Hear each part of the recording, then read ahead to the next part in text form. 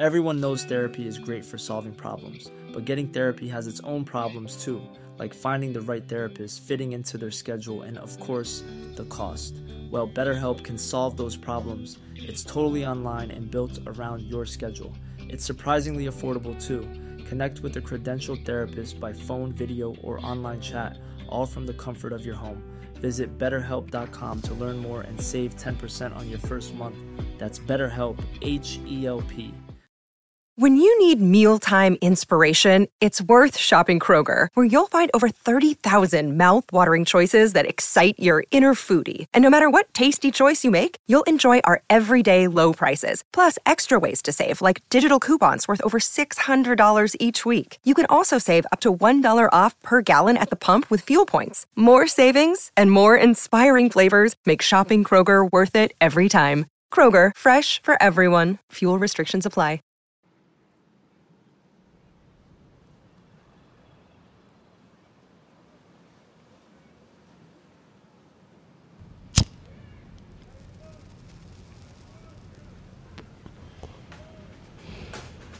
This is Increment Vice.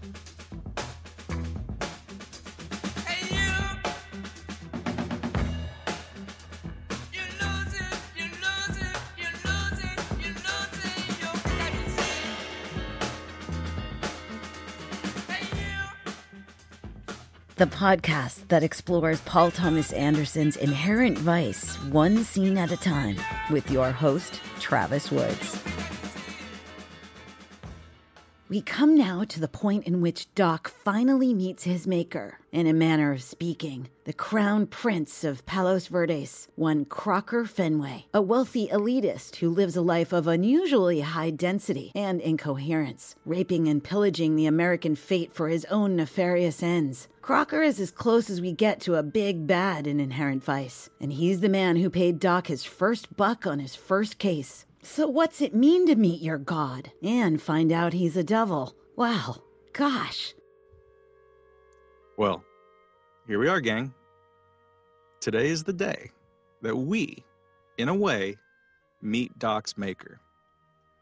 And it's happening on an appropriately apocalyptic LA evening, as most of the West Coast skies have burned either a blood red or golden fang yellow this week, thanks to wildfires, poor air quality, pollution, and 2020's general and all-consuming descent into a hellmouth of our country's own making, which is also pretty appropriate when you think about it.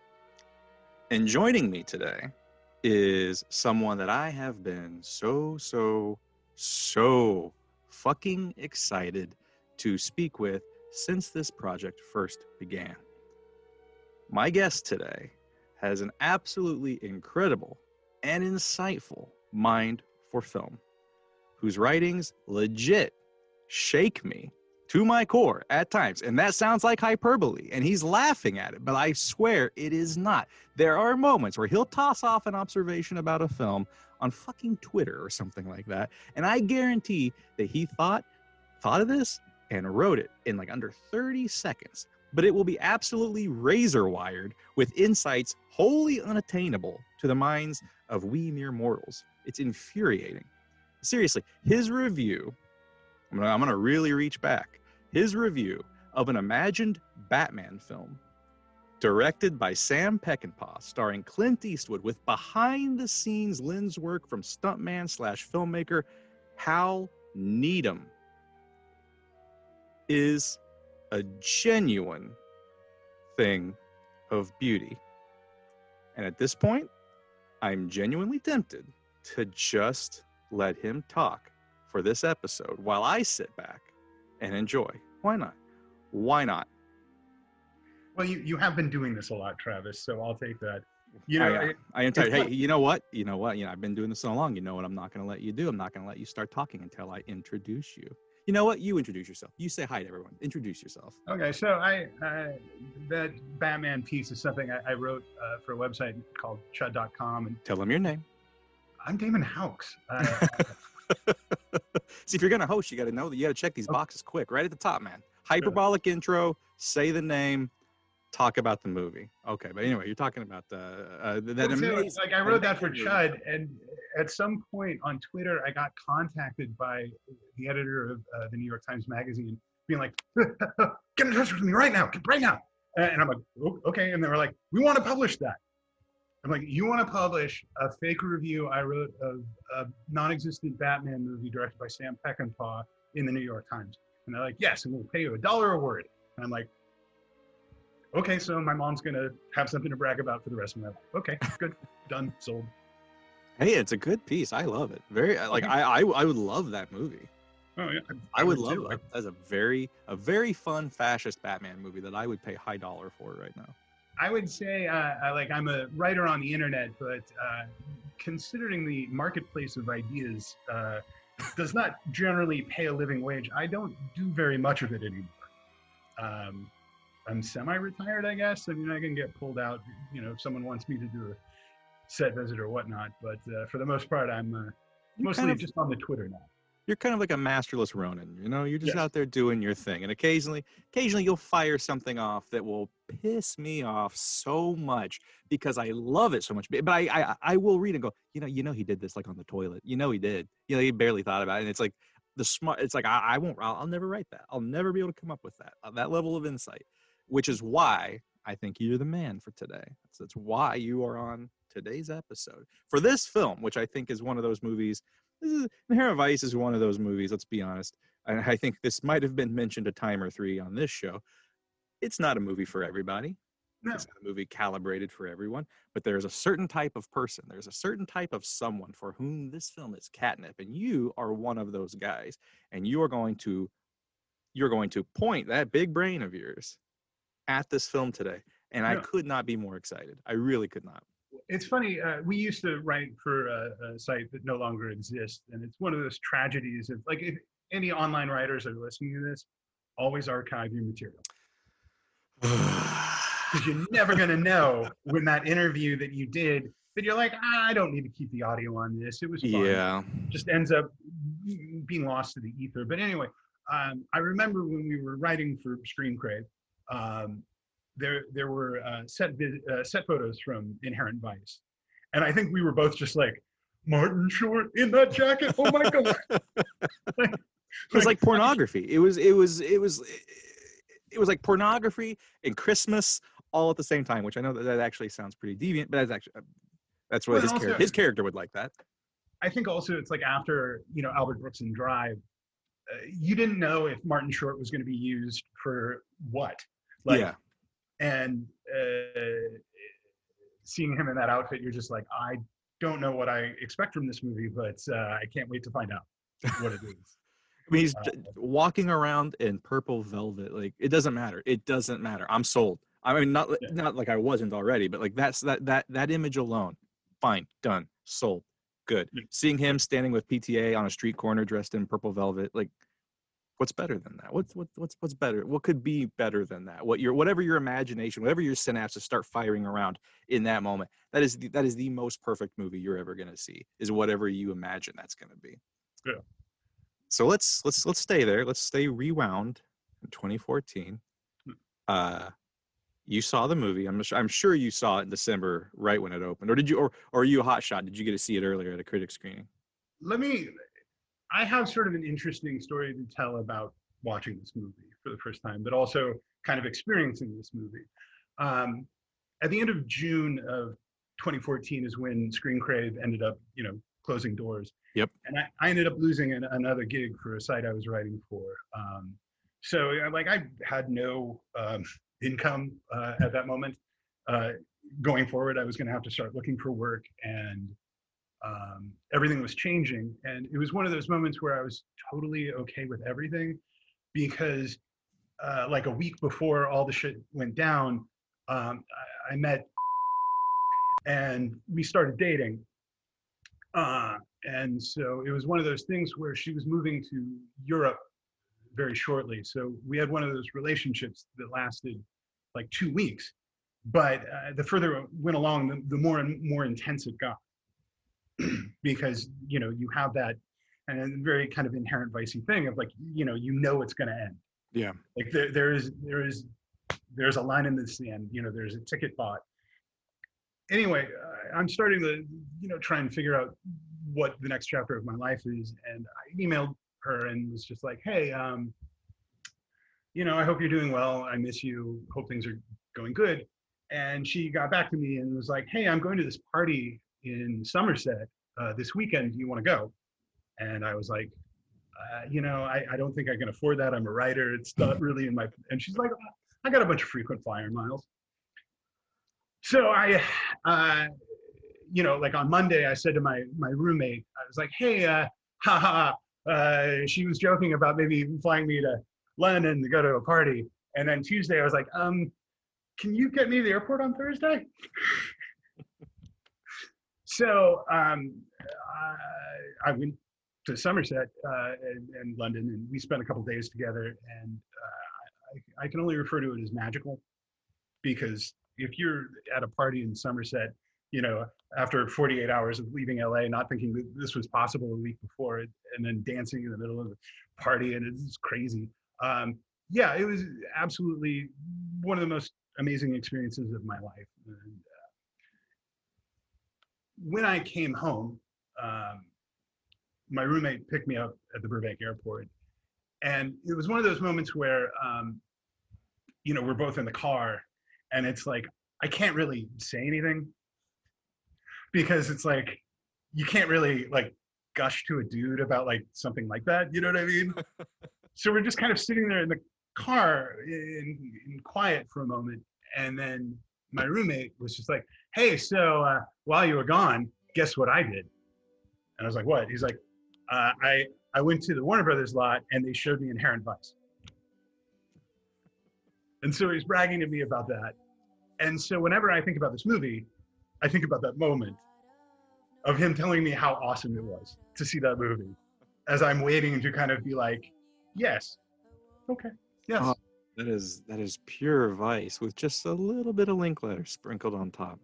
So the first time I saw the film was when my then roommate got an Academy screener. Mm. And he had already seen it, and it was very much the Rick and Cliff on the couch kind of thing. Now, because we were both film critics, like, we're not really talking, but he's got that energy of someone who's already seen the movie and wants to see how I'm going to react. And I don't think I said much, other than there's that moment where, Shasta is walking over to the couch and doing her whole speech, and she's naked as the day she was born. And the only thing I think I said during the whole movie was, holy shit, it's a oneer. Because it's just that recognition of like, oh my God. And it's like, when you think about all of Anderson's set pieces, Boogie Nights, the entering the club, whatever. Yeah. Honestly, that oneer is as daring and as audacious as anything he's done in his entire career. You are 1,000% right. Like, that is, I don't think it's one of those though, and this is another reason why I am so happy that you are on, is because you're the kind of person that's going to catch that. I think there are a lot of people, understandably, they're going to be so overwhelmed or enthralled by that moment, or just like the sheer what the fuckery of it, because it is such a tonal. It's not as much of a tonal shift as it seems like on first viewing. It's almost, this is very much an emotional climax that the film has been building towards.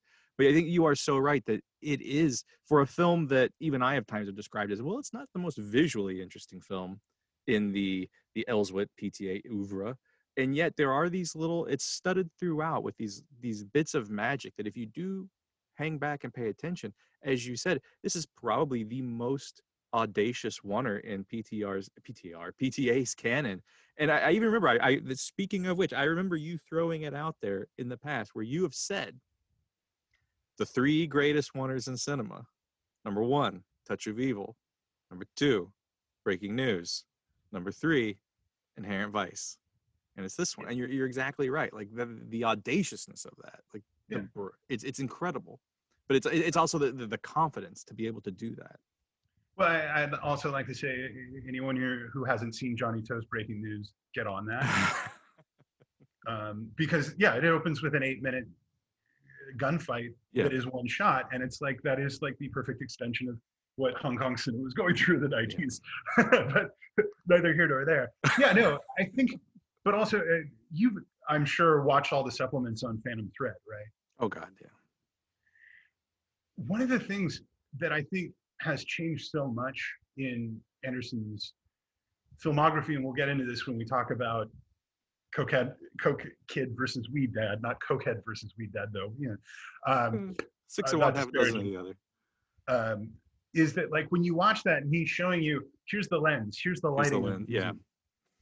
Like you can see these subtle variations on what he's looking at, and he's kind of walking you through it, and it's like a film school in 10 minutes. Mm-hmm. I mean, he says in that one of the most insightful things ever, which is that at one point he had, Reynolds in a tie. And he's like, we had to see him in a tie to know that he couldn't wear a tie, that had to be a bow tie. And when you think about the character and you think about the difference between a tie and a bow tie, it really is that is the character. It's like he has to wear a bow tie. And to know that is... You have to see him in the tie. You have to see him in the regular tie. But also, Ugh. Anyway, at this point, let's get into Coke Kid versus Weed. Well, really quick, I do want to know. I want to know what happens when Any Day Now starts chiming over Doc's smirk as he's looking into the light of his rear view, and we're fading to those neon font credits. You're leaning back in your seat. Your buddy's looking at you with that look of like, well, and I want to know, Damon. I want to know. Tell me, what when you lean back, I think that especially people of our nerdy ilk, I don't know about you, but you immediately, even if you're in the afterglow, even if you're letting yourself enjoy the afterglow, there's that little guy in the back of your head that's already like contextualizing and framing the film and like thinking about the other films this filmmaker has made. And especially a filmmaker of this strength, I don't know about you, but I can't help but immediately go, well, how does this fall into the body of work? How does this not so much is it his best, is it his worst, but how does this continue the visual and storytelling language that this person has been developing in my time with him or her? And I'm curious, like when you're leaning back after you've seen this for the first time, what are your immediate thoughts? Well, my immediate thoughts are, I need to watch this again because, and we'll get into that in a little bit. But with movies like this, and we can kind of, I'll talk about it now. What happens in The Long Goodbye, actually, and what we see on screen are such different things. Two very different things. Because what happens in The Long Goodbye, not to whatever, is Terry Lennox kills his wife, goes across the border with a bunch of mob money, and gets himself fake killed. Then sends the money back to the mob people. What happens during all of that is Marlowe investigates what's going on, not knowing any of that information. But all that happens in that movie are those four things until Marlowe shows up. Uh-huh. But we can't know that until the very, very end. And the thing about Inherent Vice, and I think a lot of movies like this, at a certain point, and it gets into the big sleep of it all, you kind of have to surrender to the narrative, because you can't, like, wait, how does Glenn Charlock enter into this? And then his sister, and then Tariq, and you're trying to hold on to all these things and like what's going on with the development. And some of them don't matter to what's happening, but you can't know that until you've watched it again. So I think my first thought was, I think I've seen a masterpiece. I want to watch it again. Sure. And for me, with 2014, it was always like, well, what's the better movie? Is it Grand Budapest? Is it Boyhood? Is it this? Is it We Are the Sport? Like there were a number of really, really strong 2014 films, and I often vacillate. To me, it's sort of like 2007 that way, where it's like Assassination of Jesse James by the Coward Robert Ford, There Will Be Blood, and No Country for Old Men. Pick one.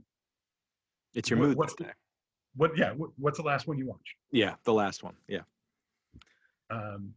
So I was in love with it, and also it's easily his funniest movie by a mile. And like one of the like there's a sight gag in the scene we're doing that's just so amazing. It's like he's sitting there with the bricks, and you're just like, that's hilarious. There's so many. The There's so nervous, many like the Looney Tunes, like almost Wile E. Coyote sweating, and just as he's just sitting there looking around, it's perfect. It's and it's so low key. It's not underlined, no exclamation point. It's just funny. Like they were sitting there. He was sitting there looking at that in the viewfinder, just going, "This is funny. We should just leave this. Why not? It's funny." It's also that kind of like weird, kind of a little bit hazy. I don't, like one of the best gags is when he looks behind and then he turns around and all the guys stand up. He's going to go to the pussy. Was it the? It's the he's going to get the Pussy Eaters special. Going to get the. Come on, Damon. Come on. If you're gonna host this thing, come on, man. Oh. Well, now, so I think this brings us to a very important point, a very serious thing that we really do need to discuss, and I think you have some thoughts on it. And that would be, since we're talking about the thoughts of the man behind this film, I think it's time we dedicate a moment to that special section of the show entitled Coke Kid versus Weed Dad, TM Jason Bailey, because I think you have some thoughts about this. I do. I'm not a big fan of Coke Kid. You're not a fan of nomenclature, or you're not a fan of Coke Kid's movies? Coke Kid's movies. Oh. Not a big fan. And I'll say this.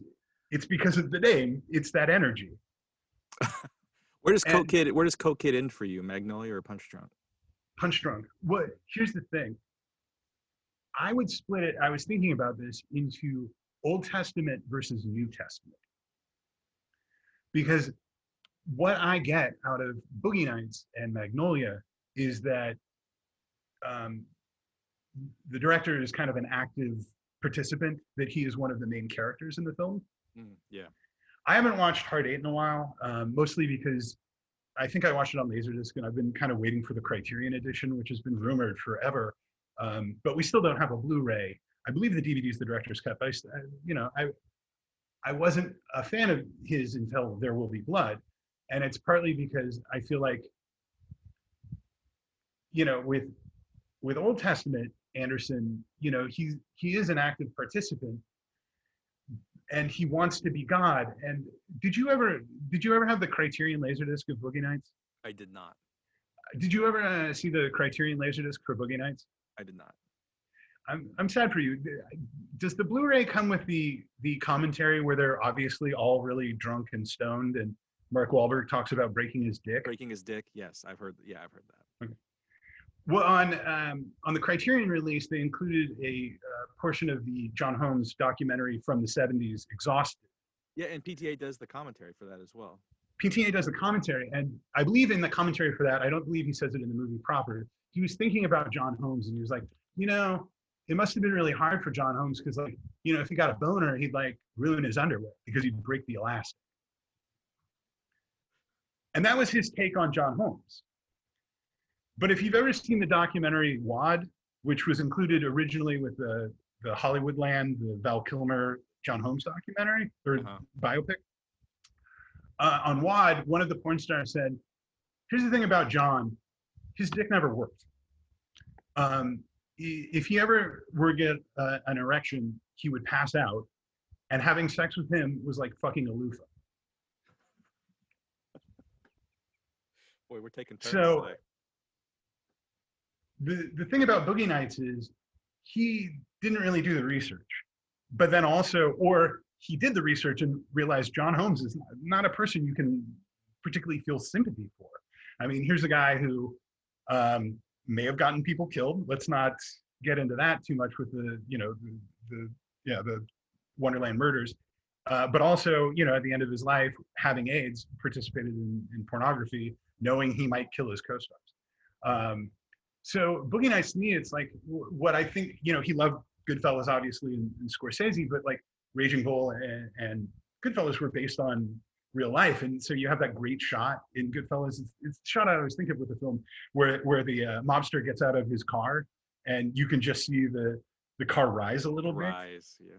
And you can tell that Scorsese is like documenting, like, or trying to recreate a reality, and I don't think he's really interested in that. At least at that point in his career, where I think later on he got way more into research. And with Magnolia, like, the Old Testament, like, is so readily apparent. He's got fucking frogs coming from the sky. The Old Testament is text. It's text in that film.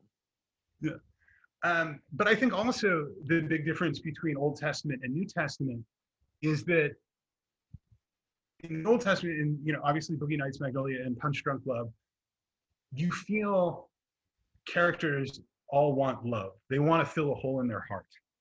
And because I feel like the camera is one of the main characters, I also feel it kind of for the films themselves. They really are desperate to be loved. Yeah. And, you know, Magnolia is, and I think even Anderson would admit it to a certain extent, like, you know, a splintering of who he thinks he is, you know, the terrible womanizer who's got father issues, and you know, the quiz kid Donnie Smith did it all. I think it's all very personal to him, but I also feel like he was so in control. He was so Coke kid that he's like, I can do the sort of thing Altman does, but I can do it, you know, like, I can find those happy accidents by writing them. And it's like, I understand why people love those films, but I find them a little exhausting. There's a level of control that can be exhausting, because as you said, the idea of like, I can write the happy accident as opposed to allow the happy accident. And I think even his producers have said, you know, on those early films, like, he went full Scorsese, and he had shot. He designs the shots for everything is on the page. Everything is on the page. Nothing is, you don't show up and figure it out on the day. Nothing is figured out on the day. It's all so mapped out. And that does, for as expansive in scope as a film like Magnolia can be, it gets it to be a little claustrophobic at times, because everything is so rigidly pointed towards one direction. So that doesn't allow for as much discovery. As much as I like the films, I think, more than you do, but there is that lack of just that feeling of airy ambiguity and mystery. Like, there is no real mystery to those films. Even something as kind of oddly structured as Punch Drunk, there is no mystery to it. Well, and also I think, you know, Pauline Kael said in a review of Raging Bull, it's like, you know, once people start shouting, the only thing you can do after that is start hitting. And I think a lot of his stuff is built towards going to 10 a lot earlier than, and I think he got better about that, where it's like, you know, like when Julianne Moore is screaming at the, you know, pharmacy guy, that's like first hour, you know.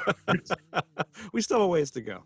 But also, I mean, again, I think all of those movies are deeply personal, but I think they're also, especially with the first four, about someone who is desperate to be loved. Sure. And those movies are about desperate love. And I think with Punch Drunk Love is the transition, and you can see it happen in the opening credits, that you see both Old Testament and New Testament at the exact same time, because Barry goes outside, and what happens? He sees a car crash. Someone drops off the harmonium. You're right. Like, you're exactly right. That is like that is the crease in the center of the book where the pages meet, old and new. And I think, and it's interesting because obviously there is that gap between Punch Drunk Love and There Will Be Love, or There Will Be Love. There will be love. Is actually, there will be love. I was going to say though that love is obviously what runs through all of his movies. All of his movies are, as you like to say, in your Paul Thomas Anderson impression, it's about love, baby. Yeah. I think that. Come on, Damon. It's a good impression. Come on. No, it is. It is. I think also one of the big things between those two films was the fact that he shadowed Robert Altman on a Prairie Home Companion. And I think Altman probably kind of schooled him on a lot of things by also being like, I'm dying. Like, that movie is a funeral. Yeah. It's one of the most beautiful funerals in cinema.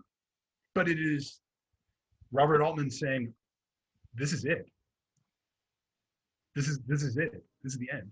And I think, you know, to be there for that and a lot of things, I think really reshaped him. I think also one of the big things is in those early movies, there's obviously a feeling that the main characters' parents didn't love them enough. There's a lot of parental need. Obviously, Boogie Nights puts it front and center, but it's also Magnolia. It's kind of like Barry's relationship with his sister kind of speaks an unhealthy familial relationship. What I think really changes with There Will Be Blood is him going at the story from the perspective not only as a father, which I assume he became after Punch Drunk Love. I would have to look at his biography to see when they had kids, but also looking at it from the perspective of a father who is incapable of showing the love you want. Yeah, it's the first time he switches to that perspective. And I think that really changed a lot of things. And though I think you have needy characters, I don't think the need is up front, even if, like in The Master, obviously Freddie's fucked up, but he's not really looking to meet Philip Seymour Hoffman's character. That's an accident. The love story kind of blooms from that. You know, and all of this other later stuff, it's not hungry love in the same way. But all his films, I mean, Phantom Thread is all about love. Inherent Vice is all about love. The Master is all about love. I mean, There Will Be Blood is all about someone who can't love.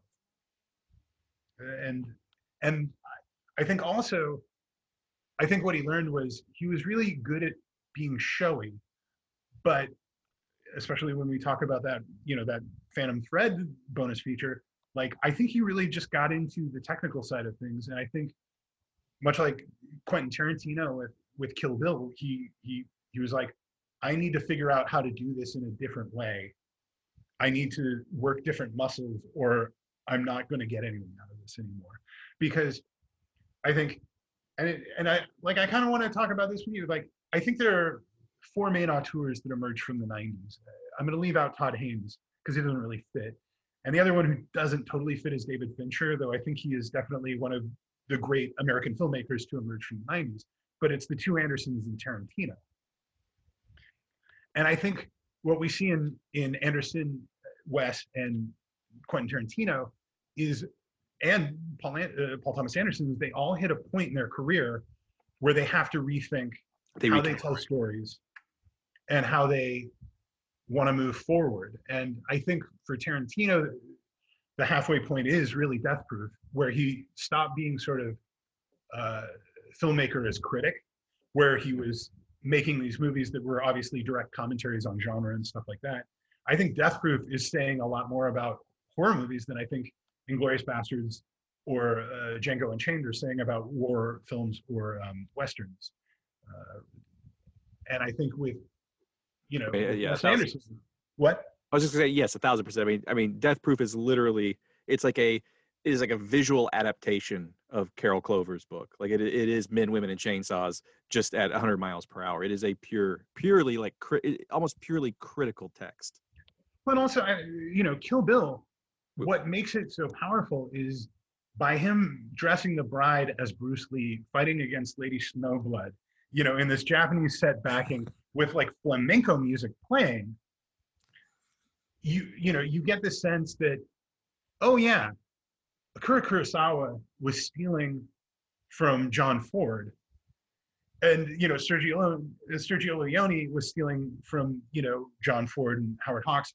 And the language of cinema and the language of violence and all this stuff goes through so many different filters that when you talk about appropriation, there is a purpose to that, and there is a reason to say things have been appropriated, but also everyone's borrowing from everyone, and so it becomes this great synthesis of all these different like ideas of what revenge film should be to become this, like, it's obviously a film comment or film commentary on these other things, and that's why I love those films. But I think when you get to Once Upon a Time in Hollywood, I don't think he's interested in that at all. No. But yeah, and then with Wes Anderson, I would say that Darjeeling Limited, he is literally throwing away the father's baggage at the end of the movie, and everything after that moves away from the dad issues that really dominated the first half of his career. And yeah, with Anderson, Paul Thomas, you see that divide. It's interesting also though, you know, with Fincher has that like Panic Room to Zodiac break, where I think also he was probably kind of reconfiguring or recontextualizing how to do movies. Though I think he, like Tarantino, are more driven by box office success than Paul Thomas or Wes Anderson. I don't think.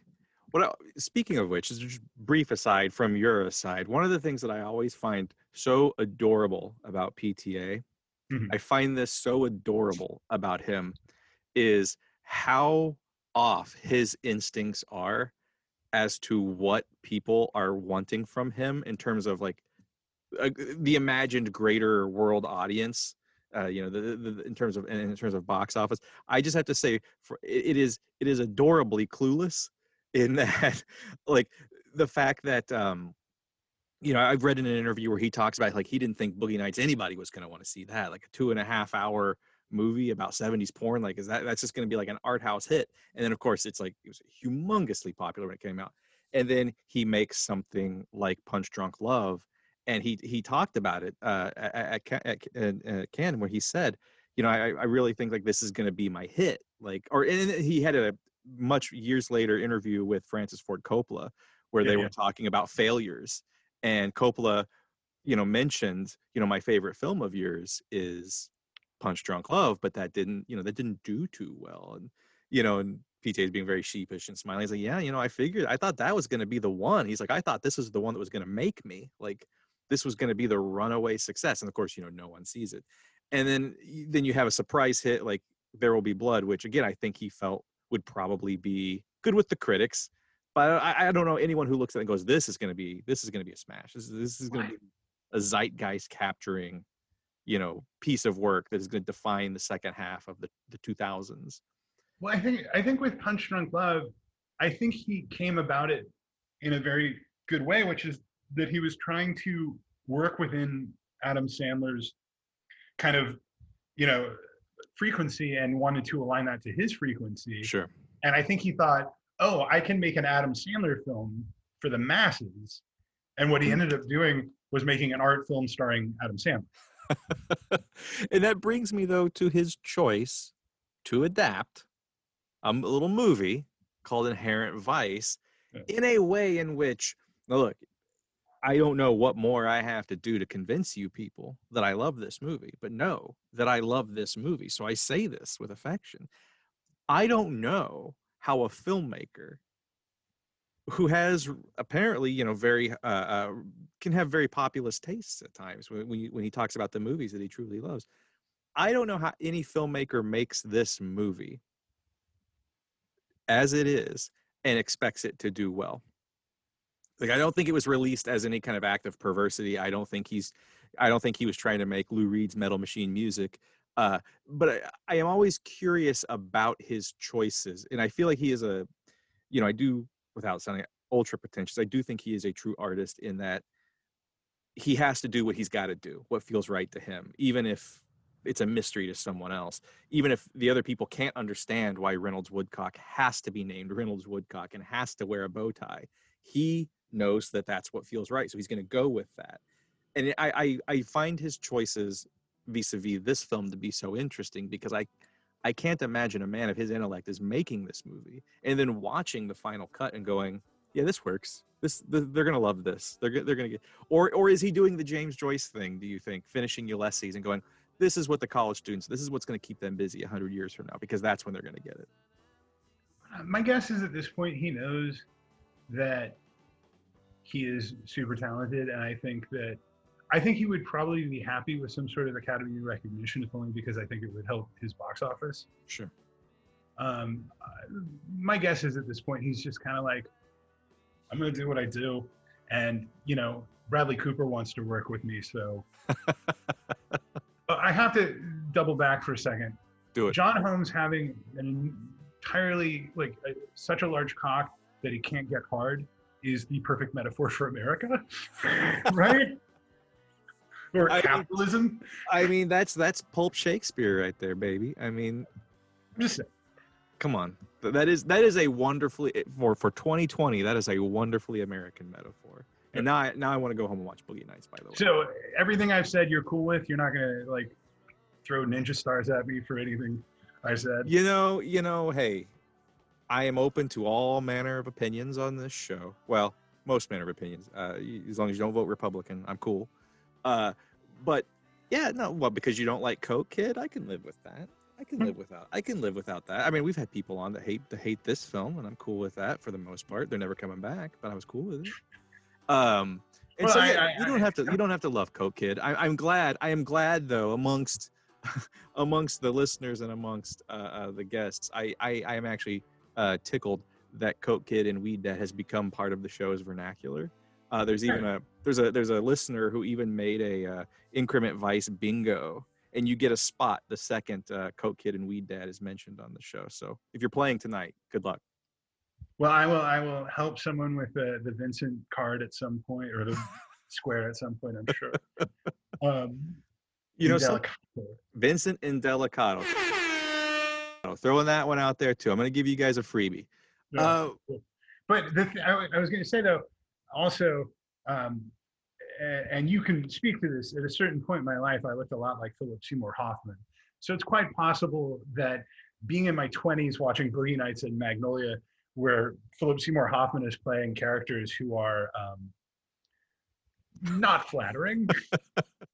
They're not the most dignified of gents. Yeah, that might have contributed at some point. I don't know. At some point, I will revisit these films, and perhaps I will fall in love with them. But I think, you know, often they talk about like young man movies and old man movies. Mm-hmm. They are affectionately young man movies, and there's nothing wrong with that. There's so much to enjoy in them, but they're very broad. The last time I watched Boogie Nights, I remember being really shocked at how broad and kind of goofy the humor was. Like, there's no slur on the film, but there are some really like moments for all the pathos and all of the horror and the sadness and the humanity. There are some just like goofball, like sitcom-y moments there, and that's cool. And I think that PTO probably go, well, yeah, I'm just trying to make you laugh. I mean, I like that stuff, but they are kind of shockingly broad when you time travel back from having just finished Phantom Thread, and then you throw Boogie Nights on.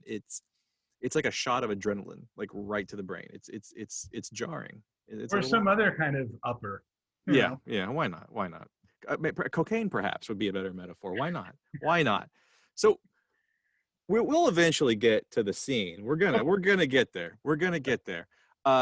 Something I wanted to talk to you, because I think something I wanted you to talk about, because I think you're interested in it, is as we begin to sidle up to the scene a little bit more, I know that you wanted to do a little bit more due diligence in terms of comparing and contrasting this film in its relationship to other films of its ilk. Well, and I think there's a few films that you have in the hopper that you kind of wanted to bring to bear vis-a-vis Inherent Vice. I think that I put this genre to 4. There are 4 movies I think of when I think of Inherent Vice right now. Okay, give them to me. Long Goodbye. Mm-hmm. Big Lebowski, this, and my beloved Under the Silver Lake. And shout out to Brianna, who mentioned it before. Shout out to the Zigs. To the Zigs? Because she mentioned it, but she didn't really dwell on it. But what I love about those movies is they're all kind of druggy, but they're druggy in different ways. Like, Elliot Gould's Philip Marlowe is not on drugs. Nope. The film is. The film is not sober. But, you know, the film is hanging out with the girls next door doing yoga naked. But Marlowe is not. But I'm trying to think of other movies where it's, you know, like a lot of these are called stoner detective movies. I think Under the Silver Lake may be more ketamine, but. This is why you're on the show. Thank you for that. I mean, like, but I wouldn't put these in the same category as Nightmares. No. Which is more of a neo-noir, but then also I don't know if I consider Lebowski or Inherent Vice noirs per se. Because I think Vice gets closest to something like Night Moves. I it's not pure noir, but it kind of sidles over. It looks at the genre area where all the other movies are hanging out, kind of looks at them for a minute and checks them out and throws them a nod. I think noir is such an interesting label because it doesn't really mean anything. It's more like a tonality. I think for me, I tend to think of the 50s and sort of the post-war, like there is evil under the surface. There's this violence under the surface that we're not dealing with. So Out of the Past, though, was a little earlier. That to me is quintessential noir. I don't know if I put, say, Big Sleep in that category of noir. It's more noir adjacent to me. I don't know how you feel. I think you're right. I think it's actually closer to something like Inherent Vice, where Inherent Vice is at. Where, I mean, it's especially because it was booked more as a Bogart and Bacall movie, so there is such, it is shot through with such optimism and humor, and that kind of that line of scum that needs to slick across the top of your storyline to be pure noir. It's just simply not there. So actually, I think that The Big Sleep is much closer to wherever on the Venn diagram Vice lands than something like Out of the Past or Kiss Me Deadly. Well, honestly, I would put Big Sleep in this. Like, if it weren't sort of defined by drugginess, I think it would fit perfectly. I mean, that movie though is probably soaked in gin, so we could maybe put an asterisk next to it and put in this category. But I think what's fascinating about these movies, all of which get compared to each other all the time. Yep. It's sort of the dialogue is that none of them are really like each other at all. I mean, the thing about Elliot Gould's Philip Marlowe is he may keep saying it's okay by me, it's okay with me. It's not. At the end, it isn't. Like, he's trying to be Zen, but he is not Zen at all.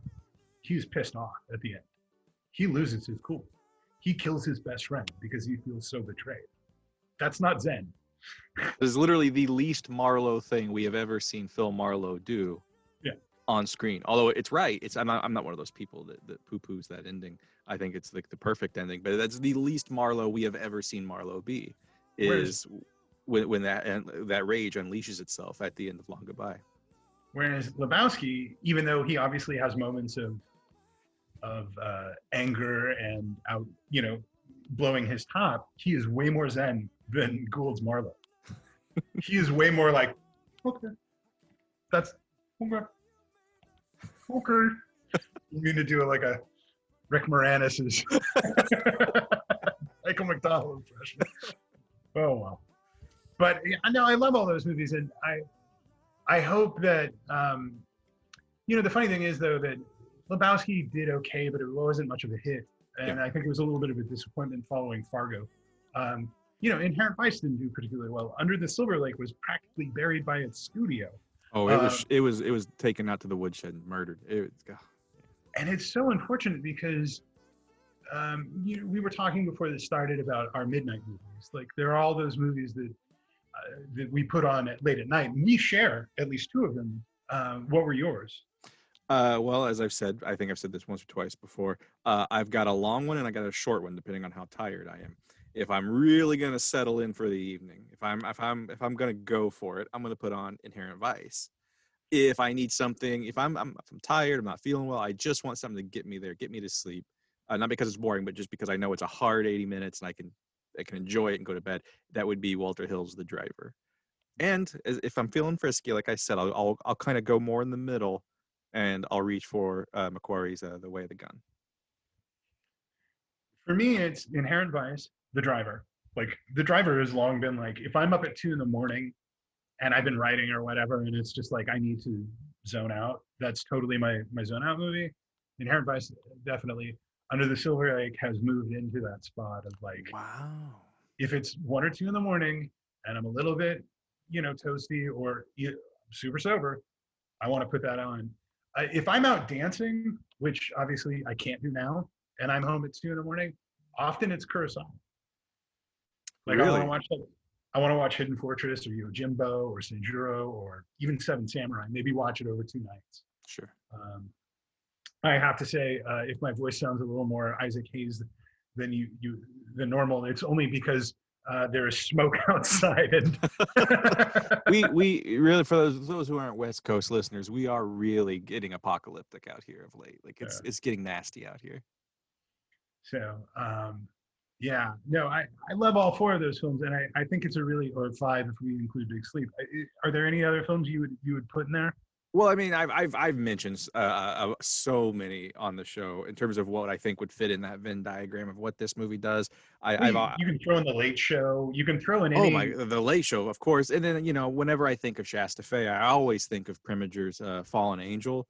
I think of Linda Darnell. Like, she is so her and Shasta Fay, like they would have a conversation with one another. Those two films really talk to each other. And hey, Increment Vice bingo players, I always throw this one out. Not a good movie, but a fun one. If you're down for ponytails and snow cone fights, and that would be Hal Ashby's 8 Million Ways to Die. You got to throw that one out there. It's another great not great. It's an interesting Jeff Bridges film noir. But the one that I really wanted to dig my teeth into with you was Under the Silver Lake, because I actually feel like these two films, they do really speak to each other. And the thing of it is, with something like Under the Silver Lake, you can't put it past writer director David Robert Mitchell to not be doing it on purpose. Some of the synchronicities and the connections between these two films, a film that I know you love, and I came prepared today to talk about this film with you. So we are really going deep on this one, kids. I'm fully excited about that. I mean, there's a shot in Under the there's a duo of shots, or no, it's just the one where he turns around and it's the diopter shot, and in the background is the Hitchcock's grave, and he's doing a Brian De Palma shot with a Hitchcock gravestone in the background. Like, this is obviously someone aware of their place in making this kind of movie. Yeah. And that's one of the reasons why I love that movie so much. It took me a little bit longer to fall in love with it than I think you did. Although you were very adamant in reaching out to me and telling me that this is a movie that I need to watch. For the first hour of that film, I started to feel a little alienated because, as I said, the first hour of that film definitely feels like Semiotics, the motion picture, and it's a little bit like, as you said, it's structured a little bit like the oeuvre of some of these directors where we talked about, where the first hour just feels like pure commentary, especially the first time you've seen it and you don't know what this is building towards. The second half, however, I definitely tuned in and fell for what it was going for, and you realize why that first hour is constructed the way it is, with this character's obsession with mystery and narrative and pop culture, and how he builds that to create a story for himself to live in and a purpose for himself to live in, the way that we can sometimes gird our lives with the songs and the TV shows and the movies that make us feel something. And there's so much to unpack there with how these two films speak to each other. But one of the first things I wanted to say is, and I think you and I have actually talked about this before, is how they are both the great grandchildren of something like The Big Sleep, in that I love how both of these films riff on that Bogart Big Sleep idea that our hero can just attract any woman he meets and get laid at the drop of a fedora. That weird easy sex trope of Big Sleep, where our detective, everybody kind of wants him, whether it's Doc with Luz or Penny or Shasta, or Sam in Under the Silver Lake, with just about any woman he has a prolonged conversation with, kind of falls in thrall of him, not seeing who he is. And I'm never not tickled at seeing how that thing that we always accept with Bogart in the old movies, where everybody just he's Bogart, of course everyone's going to want him. To see that translated in a modern movie, it's so kind of weird and confusing. Like the first time you watch Inherent Vice and everybody wants to have sex with Doc, everyone that meets him, it never ceases to tickle me. Well, I would say that the Luz scene is definitely like the Big Sleep librarian sequence of the movie, where Anderson is definitely, and Pynchon are definitely like paying homage to those sorts of movies where the detective shows up and the help want to fuck him. I think what makes it so great in Under the Silver Lake is the reason why all these women want to fuck the main character is because he's Andrew Garfield. Because he looks like Andrew Garfield, yeah.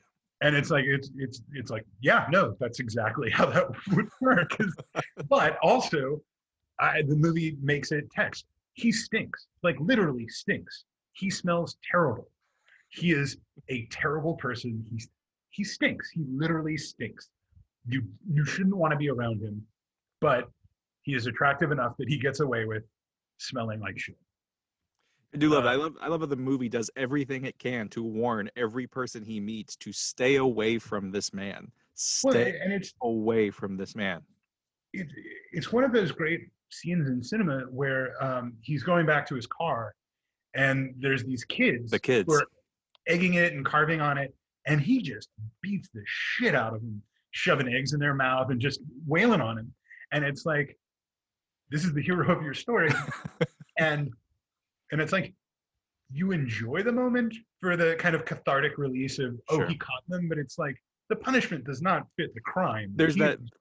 There's that sickening moment where then you take a moment because you're in the thrall of, you're thinking of the time that someone cut you off or someone like keyed your car, and you're in thrall for a moment, and then you're like, oh wait, shit, this kid's 9.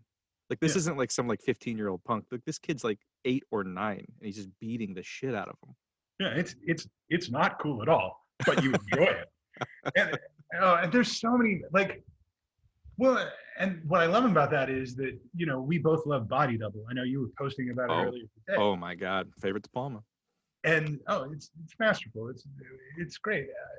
But the one thing, and it's kind of there in Inherent Vice, Under the Silver Lake is dissecting a terrible person. This guy who, it's like, well, what if he's, like, what does it mean to be a voyeur? And it's like, the presupposition of Under the Silver Lake is, oh, he would be a terrible person. You can't be this much of a voyeur and invest in other people's lives if you aren't an asshole. Yeah, if you aren't garbage. And Inherent Vice gets to that a little bit, I would say. Like, there is some deconstruction of Doc, specifically in his relationship to Shasta, but it's not as it's not the subtext. It's not the conversation of the film. Sure. It's just part of it. But what I think is interesting about that, though, and you hit on it right there, is Doc doesn't have the body double Under the Silver Lake. Well, yes, he's our hero, but he's also a voyeur, so that means he's also a piece of shit. But what Under the Silver Lake and Inherent Vice share, and if you can handle the fact that it would be a 5-hour double feature, probably closer to 6 with trailers and intermission, and the reason these two films work so well together, besides being kind of interesting travelogues of SoCal and the LA area, is that both movies scrutinize our need for narrative and why we need it. And again, shout out to Increment Vice Bingo. I'm gonna name drop Diddy in here. Both films find their leads chasing a mystery about the super rich, and out of that mystery that is not meant for them, that is not meant for their class of person, they construct pieces of their own self-made mystery. They make themselves a story in which they can live, as Didion would say, for themselves to live in, and it's a story that assuages their wounded egos in terms of their relationship with women, or the women they view as their women. Both men essentially craft these, in both films, shape-shifting mysteries in which they believe that they are the only ones that have discovered this kidnapping, and they must rescue, in quotes, a woman that they imagine loves them or could love them, and who these men must certainly love, or at least believe they love. Both films are about these two guys making up a mystery where there is not one. There is a real mystery as to why the two rich men in both films disappear. And it's pretty easily solved when you go back and you look at it. But then they build on top of that their own mystery. It's their own story that they can live in which they're the hero, in which these women are damsels in distress in need of their rescue. And both films end with the women going, no, I'm good. Like, and both films kind of end with a confrontation, very sad, I found, in both films. I think the phone call conversation in Under the Silver Lake is kind of heartbreaking. Not because I'm heartbroken for Sam, because as you said, he's a piece of shit. It's just the sadness of that realization of, oh, this person, I meant nothing to them. Like, I love how she even says to him Under the Silver Lake, but you only knew me one night. And I think that really throws into relief what happens in Inherent Vice, which is, Doc is not a skeevy voyeur, but there is something about him where, at times, well-intentioned though he may be, he does kind of treat Shasta as this chess piece in this mystery he's building it for himself to rescue her from. And I think I can't think of a lot of other films that quite use the vernacular and the structure of noir to definitely indict in Under the Silver Lake, and kind of gently indict in Inherent Vice, that kind of masculinity and that kind of usage of mystery narrative to save yourself, but telling yourself you're doing it to save someone else. Well, no, yeah, I mean, that's absolutely perfect. The mystery they're actually trying to solve is not the mystery at hand. The No. mystery is themselves and their relationship with other people. And yeah. And one of the things that both men in those films encounter is there's a moment in which the story that they tell themselves, the mystery that they make, they discover that it is forged out of the pieces disseminated to them by the men who made them, the stronger, larger, more powerful, richer men who made these protagonists. In the case of Sam and Under the Silver Lake, it's the songwriter who this mythic figure who has created, spoilers by the way, I guess, who has created all of the music and culture from which Sam has crafted his own identity over all the music and culture for like the past 50, 60 years. And for Doc, it is the anchor of today's sequence. It's Crocker Fenway, the crown prince of Palos Verdes, the man who bankrolled Doc's first job, tracing and chasing down Crocker's daughter Japonica, and by proxy then is the man who funded Doc's entire detective career. And both films kind of feature this come to Jesus moment, or come to Satan moment, I suppose, in which they discover the men who made them and who basically tell them to fuck off. And I don't know. I love that. They have no respect. Yeah, it's easy to compare both to the architect scene in Matrix Reloaded, but also that both ergo vis-a-vis concordantly. Yeah. But also in the fact that in all of these movies, these are sequences that are coming towards the end of the film where the first time you watch it, you may not completely understand all that you're getting, because just at that point, you're just kind of overwhelmed with all the details. Sure. But also they come to a point where you're like, why are we having this conversation now? Why now? What is this launch pad taking me to? Yeah, especially in Inherent Vice, you're dealing with our Doc has just killed the bad guys. Like, it's over. Yeah, isn't the movie over? But no, there's another 20 minutes to go. And we also we found Mickey Wolfman too by this point. Like, we know where Mickey's at. We know where Shasta's at. The bad guys are dead. And now there's this guy. Yeah. Speaking of this guy, let's take a moment. Let's watch this scene. Wait, before we get there. Oh, wow. Okay. Before we get there, I want to ask you some questions and throw some things out. Okay, go nuts. What do you make of the food in this movie? You mean how nobody eats it? Well, but also, the first sequence at the pizza place, mm-hmm. There's all those weird ingredients on top of it. It looks like there's marshmallows. Yeah, I mean, I think the person making pizza with, when Coy's there, the pizza dough is just kind of like not really. And then the food they order from Jillian Bell, when he's having lunch with Mr. Smilex, it's jellyfish cacciatore teriyaki. Well, in the case of the fine pizza that you can find at Pipeline Pizza in Gordita Beach is, I think, just that's straight out of the book. Sight gags from Pynchon's wacky ass menu from Pipeline. As for, as for the eats in the Sancho Smilex scene, I think a lot of that is also, again, Pynchon being clever with things like tequila zombies, which never doesn't make me happy.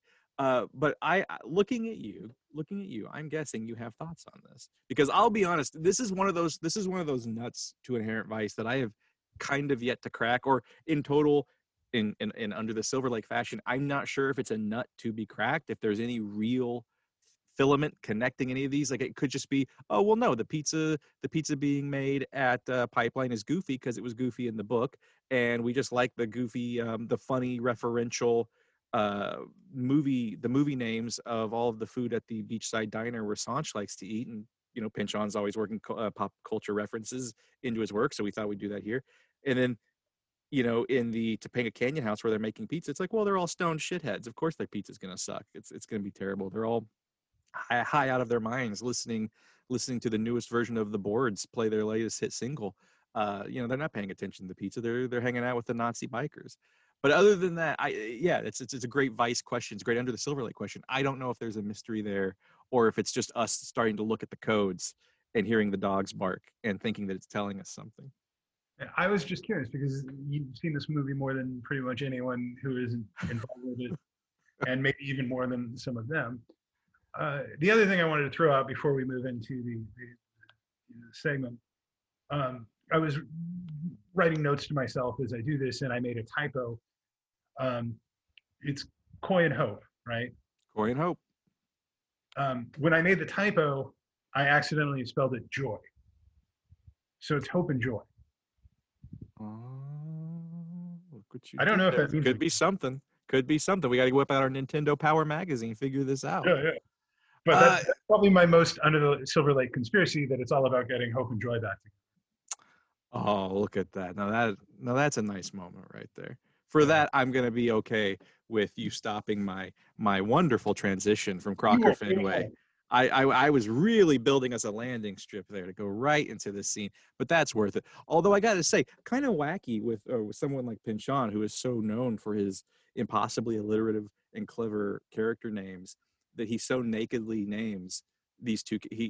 Hope Harlingen is a character who is literally quite hopeful, perhaps the most hopeful character in the book, because she's the one that refuses to believe her dead husband is dead. She's just not going to believe it because she has hope. And then Coy is a rather coy man lurking in the shadows, playing it cool. And I have, again, much like the food, I have nothing to add to that other than I think it's kind of adorable that a writer of Pynchon's level is just like, well, she's hopeful, so hope? Sure, that works. Print. We're done. Good. Yeah. On that note, all right, let's take a peek at Mr. Crocker Fenway.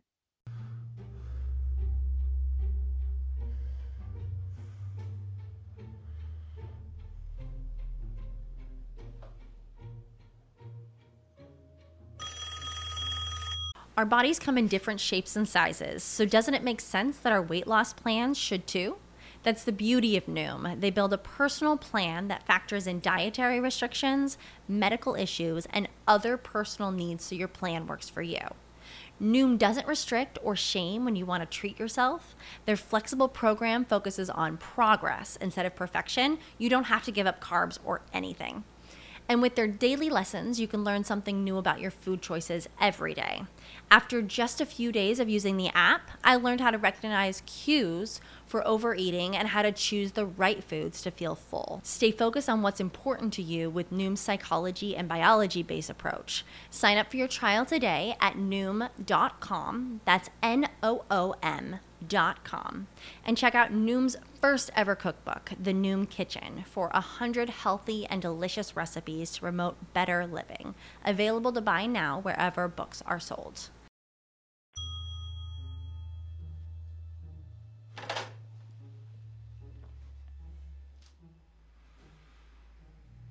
Hello? It's sure been a long time. And your name was? This is Crocker Fenway. Japonica's dad? What happened this time? You have something that belongs to some people I represent, and they'd like it back. Oh, so you're a principal in all this? It's only because of me and our small transaction over Japonica that you're still alive. Well, we're so grateful, sir. So, what do we do? I suppose someone wants their, back? Why don't we meet this evening at 6 o'clock at my club at Portola in Elysian Park? Mm-hmm. There a dress code? A jacket and tie, if possible. I'll see you then.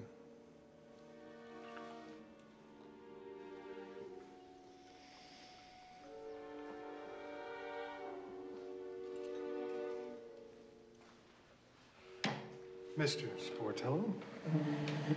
Mr. Fenway.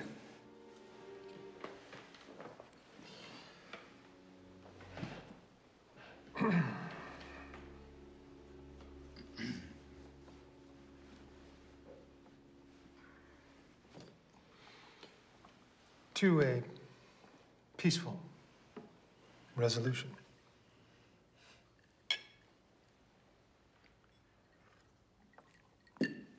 How's the family? Japonica is doing fine, if that's what you mean. You know, I think I saw old Japonica the other day at my doctor's office. You ever run across a dentist named Rudy Blatnoyd? The son of a bitch who, until recently, was corrupting my daughter? Yes, I do seem to recall the name. He perished in a trampoline accident, didn't he? LAPD aren't so sure it was an accident. And you'd like to know if I did it? What possible motive would I have? Just because the man preyed on an emotionally vulnerable child? Forced her to engage in sexual practices that might appall even a sophisticate like yourself? Does that mean I'd have any reason to see his miserable pedophile career come to an end? What a vindictive person you must imagine me. Well, I did suspect he was fucking his receptionist, but Dennis doesn't. Some oath they all taken dentist school. And anyhow, it's a long way from strange and weird sex, isn't it? What about when he forced my little girl to listen to original cast albums of Broadway musicals while he had his way with her? Or the tastelessness of the decor of resort hotel rooms he took her to during endodontist conventions? The wallpaper, the lamps. Japonica's of legal age now, isn't she? In a father's eye, they're always too young.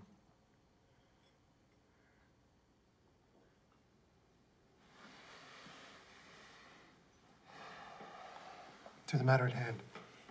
Those I represent are prepared to offer you a generous compensation package for the safe return of their property. Suppose it didn't have to be in the form of money. Well, money would be a lot easier.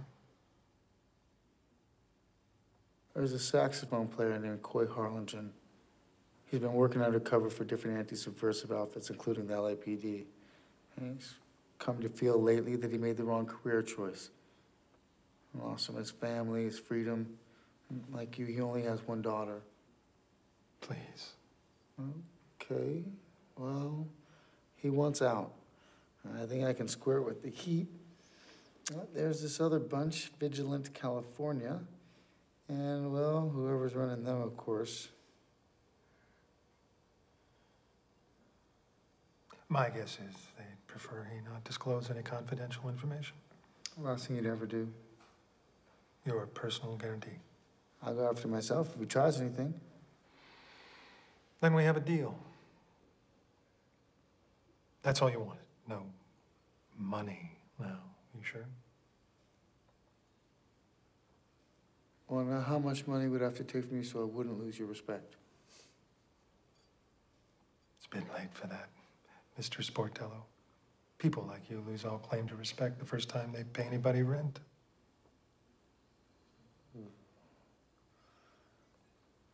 I may not be as well connected, and for sure not as much into revenge as you folks are. But if you're jiving with me, my man, I say to you.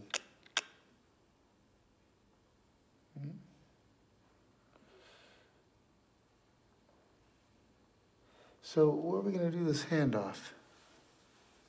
So, as we were saying before the scene began, this isn't just kind of. This definitely is our Architect in the Matrix Reloaded sequence. And again, I don't know what emotional Rubik's Cube you cycled through when you were watching The Matrix Reloaded, but I know that I was pretty much chin deep in outright despair at what I was watching. And that was quadrupled when the architect sequence happened, and I'm just sitting there going, what the fuck is this? This strange, out of nowhere, very erudite, very cultured, very well mannered, very upper crust British dude laying out in pure text that even Jean Baudrillard or Michel Foucault would just look at and roll their eyes in confusion at, explaining the nature of the Matrix and what all of this has been about that we've been watching for the last 2 hours. And it's the final moment for me that cemented, like, wow, there's just no redemption. Like there's no moment that's going to save all of this and tie this movie into a bow and make me go, oh, that's what it was, and I can love it again.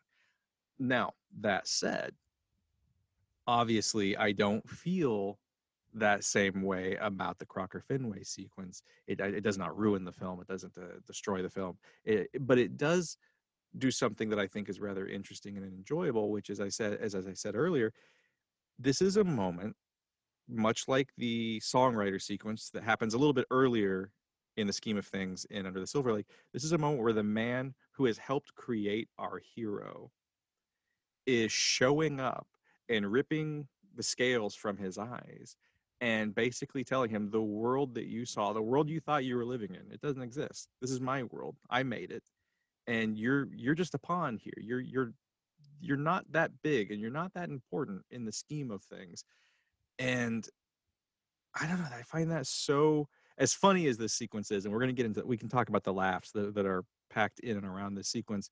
There's something so cold and kind of depressing in this moment, especially because Crocker Fenway, shout out to the great Martin Donovan, he basically looks like one of the guys from the 80s savings and loan scandal that's to come. Like, he is the shape of things to come, the shape of Reagan's to come. And the quiet despair of knowing that, like, it really kind of infuses and infests this scene with a sadness that I don't even know if it was purposeful or not, but I always feel it when I watch it.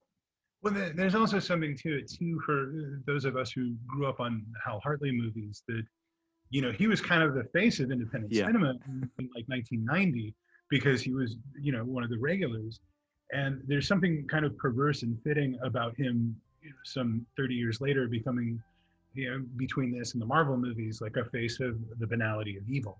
Yeah. That he is this milquetoast person who, with all this power, who's kind of vanilla, kind of boring, kind of a bullshit kind of dude, but, you know, also he can kill you and he won't think about it.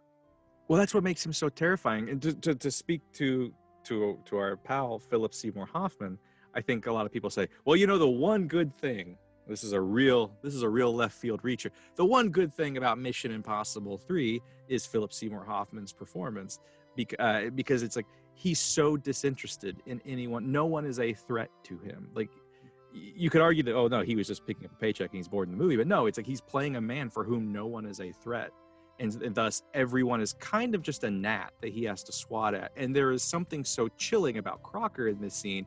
He's kind of playing with Doc a little bit. Like, this is a bland amusement. He's like, well, you got my daughter back. It's only because of that you're here. You know, what do you want? Can I just give you some money, or am I gonna have to shoot? I'm gonna have to have you shot. Like, which is it gonna be? And there's the banality of, like you said, just his stiff rum and coke, in his like a little Elysian Park bar. There's just something about it that is so coldly, blithely disinterested in all of this. So you mentioned Matrix Reloaded. I was at the very first screening of that movie. It was for a night. I used to work as a film buyer for a theater chain, so I was in LA for a Warner Brothers event for their summer movies. And they brought out Joel Silver and they brought out Lawrence Fishburne, and we're just like, we're so happy to show this to you. You know, super excited. Oh my God. Oh my God, you guys, you get to see the first public screening of the movie. No one's seen it before you. We just finished it. And I think they brought out Carrie-Anne Moss too. And the experience of watching it with a room full of exhibitors was like spending 2.5 hours watching a balloon deflate. And you could feel the temperature in the room just keep dropping as it went along, because even though some of the fight scenes were exciting, the gas was off. The big problem with that scene, or the big problem with that movie, is like, there's been all this action and it just stops. It stops for like 10 minutes of just nonstop dialogue. And in another way this scene kind of compares to that is that we have had the most exciting sequence in the movie right before this. Like, Doc has escaped death and killed the two main bad guys. And again, it's that moment of like, isn't the movie over?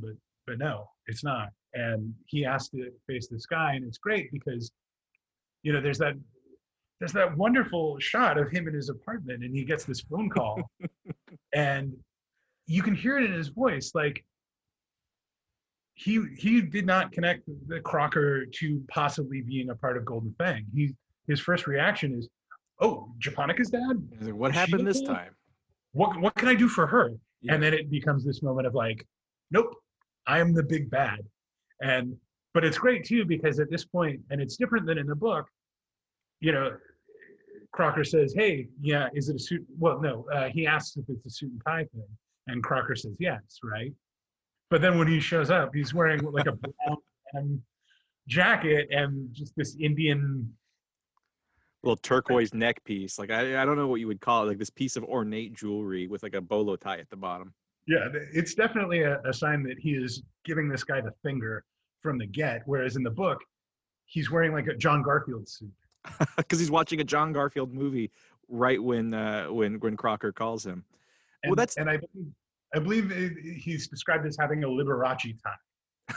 So it is an outlandish outfit, but not in the same way.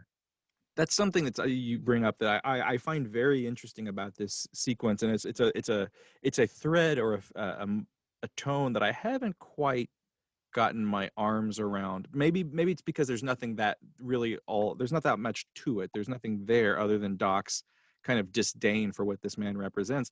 But as you said, Doc in this scene shows up. You're basically flipping this guy the bird from the get-go, and he also does so with his attitude. Like, Doc very rarely, regardless of who he's dealing with, whether it's Bigfoot, whether it's some weirdos at the Topanga Canyon house, he very rarely will display outright disdain and utter contempt for anyone he deals with, even with someone like Mickey or Sloane Wolfman. There is always this little oomph of Demi-esque humanity and empathy in him. And yet with Crocker Fenway, Doc is outright hateful, to the point when Crocker is even mentioning, oh, well, you mean the pedophile dentist who raped my daughter? And Doc makes a joke. He's like, well, fucking a secretary, what dentist doesn't? It comes with their license. And I'm curious what you make of that. Is it just the fact that Crocker Fenway, with all his South Bay money, is just the face of pure conservative evil, and Doc is giving it to him? Because it's a ballsy move, because Doc is showing up here to save a man's life. He's showing up to essentially negotiate the release of Coy, and he doesn't really show up showing any kind of real respect or any kind of care to not fuck this up. And I always find that interesting, his behavior here. Well, it's interesting too, because I watched it again, and it's like you can see Anderson telling the story via where the camera is, and it starts with like a two-shot. Yeah. And the minute he says, "What motive could I have?" it kind of gets in closer on both of them. But the funny thing is, when he starts talking about his motive, it's partly like he seems as upset with his daughter being with the dentist as he is with her listening to original cast albums of Broadway music. The lamps, the wallpaper. Yeah, the lamps and curtains of these tawdry motels. At endodontist conventions. And as like the moment you can have sympathy for Crocker, it is completely undercut by how he views, her surroundings. It doesn't feel like he's mentioning these things because he's offended that his daughter is being raped. It feels like he's offended because it's so It's cheap. gauche. Yeah, it's gauche. It's cheap. It's a place where Doc would go. So yeah, and like when you watch it, like Anderson keeps getting closer and closer until he makes that joke, until Doc makes that joke of talking about, well, you're fucking your secretary, and it kind of diffuses him a little bit. But then it's back to this kind of like getting up close, and they're always too young when you're a father. In a father's eye, they're always too young. Oh God, so much of that feels like how men like Crocker. Let's get pretentious for a minute, because again, the sky is on fire outside, and we're living in the middle of a pandemic. in a father's eye, they're always too young. So much of that feels how the men like Crocker Fenway view America as a whole, view the world as a whole, view themselves as the caretakers of the country and where we are. And the people they're taking care of, they're just a little too young to take care of themselves. They're a little too young to know the full truth, to know and we have to treat them like children because they are idiots. And there's something to that. Obviously it's chilling because of the casualness of this man's evil, and how kind of bored and flippant he is with it, but also, and obviously the terrible misogyny of it, in that he's a father who is less concerned about the statutory rape of his daughter and more concerned about that it took place in a location that wasn't classy enough. But also that idea of that, in the book it's made more explicit, but in the scene it's done a little bit as well, where Crocker is the landlord and Doc is the guy that pays him rent.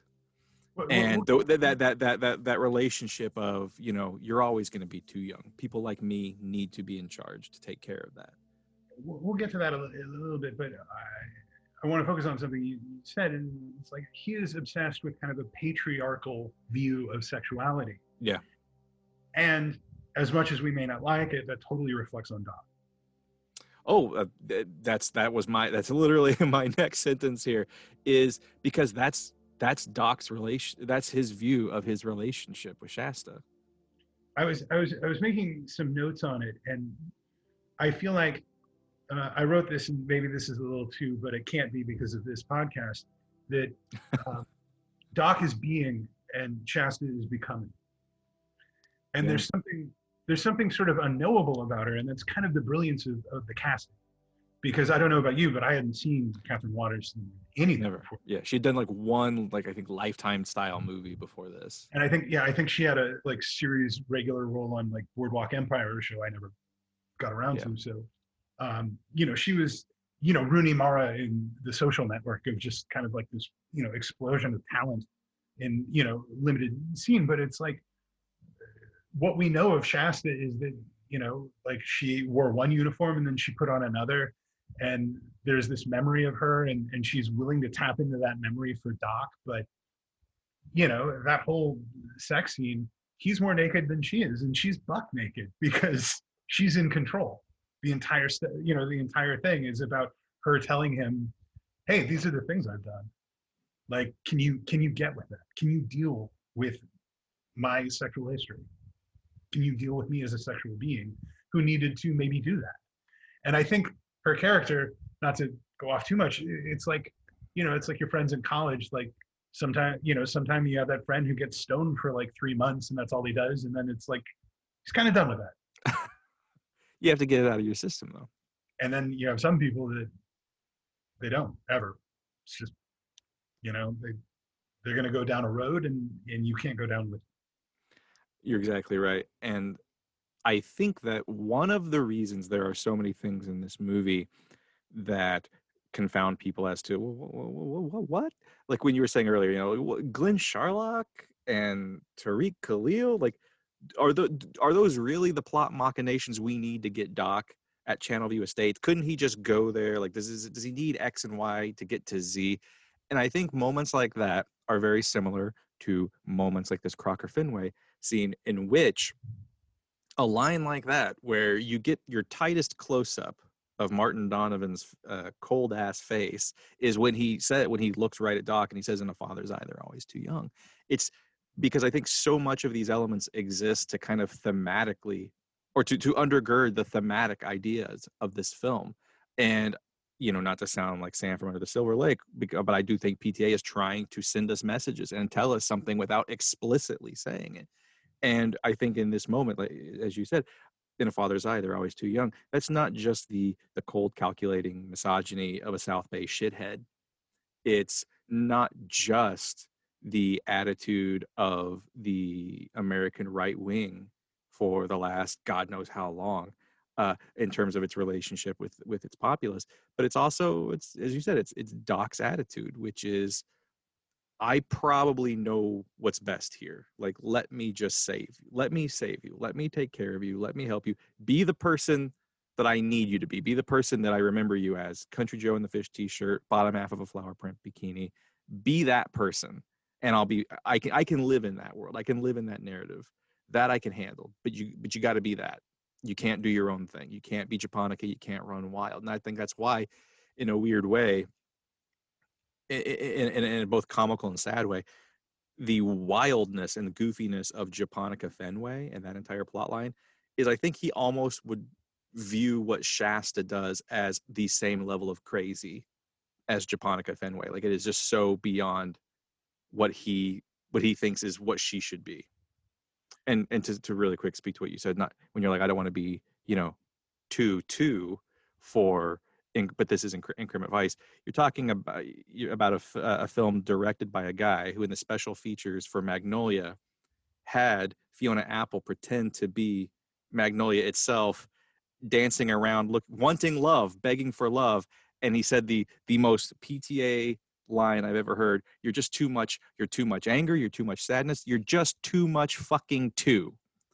And if there's a better description of Weed Dad's films, I don't think you're gonna find anything better than you're just too fucking two. But you, Damon, are not too fucking two by going there. Well, I hope not. But I was gonna say that like, again, like if you watch the scene, he is using the distance from our characters to tell the story. Yeah. Like, and how he, like, when he says that line, always too young, it backs out to a two-shot. And it's less intense for a moment because the conversation has changed. It's over. Martin Donovan has unintentionally revealed more of himself than I think he ever wanted to in this situation. I mean, he kind of takes a breath and has to reset himself emotionally. Like, it's a little awkward. Doc got him. Yeah. And then it's on to the negotiation. Generous compensation package. Yeah. Yes, money would be a lot easier. Which again is, I find that idea, the level of power that these people are. It's like, yeah, do we really have to like help someone? Can we just give you money and you go away? The language they understand. Can we just pay you off and you'll leave? Like, we don't want to have to help someone. One of the great moments is, the Doc making his pitch to free Coy says he's got a daughter like you. Please. And yeah, like don't like, think how dare you? Like how could you even with me? Don't you know me? Please. Yeah. Like, and again, the cold amusement of Crocker in that moment. Like, really? You're gonna like you think I actually care about a man's love for his daughter? Really? And that goes back to the idea of like, can we just make this about dollars and cents? Does this have to be about feelings and humanity? Like, it's so beyond his ken, his ability to recognize that. Like, what if we just do something nice? I remembered a point I was going to make before that I had forgotten and came back. Is that the story of Japonica is tragic. Oh, it's heartbreaking. There is nothing good. And she's not going anyplace good in the story because obviously through this, the dad sees her as 100% a possession of something that he controls. And so, yeah, anyway. Pure Increment Vice, can't even say the name of my show. Pure Increment Vice digression right there, and I appreciate it. I was going to say, one of the things I thought while watching the scene for this, do you think Doc doesn't want money or anything else besides Coy? Obviously, thematically, him freeing Coy is very important because I think there's definitely a spectrum that Coy is on one side and Bigfoot's on the other, sort of these men that parallel and shadow Doc. Do you think if Doc asked for anything else, he doesn't ask for anything else because it could be used against him? Well, that's a good question because, I mean, money, could he feel like he's on Fenway's leash, which he may already feel because... Well, see, that's the thing that's always gotten me is I think that Doc he's already touched at this point. Like, Doc's already tainted. Like, he's already taken blood money or at least dirty money. Obviously he doesn't know who Crocker Fenway is until this moment. He doesn't realize that, as he says, you're a principal in all this. Well, he does mention earlier that he knows someone who's a big deal. Yeah, I mean, he understands he's a big deal, but I also, I don't think, Doc definitely comes from that tradition too of the knockabout detective in this film. Like, he never charges anyone money. He literally, like, hell, Coy, when he's like, well, look, keep in mind, I can't really pay you for any of this. And like, Doc's like, hey, well, you might be the kind of guy that thinks you can pay with information, in which case, I got open ears here.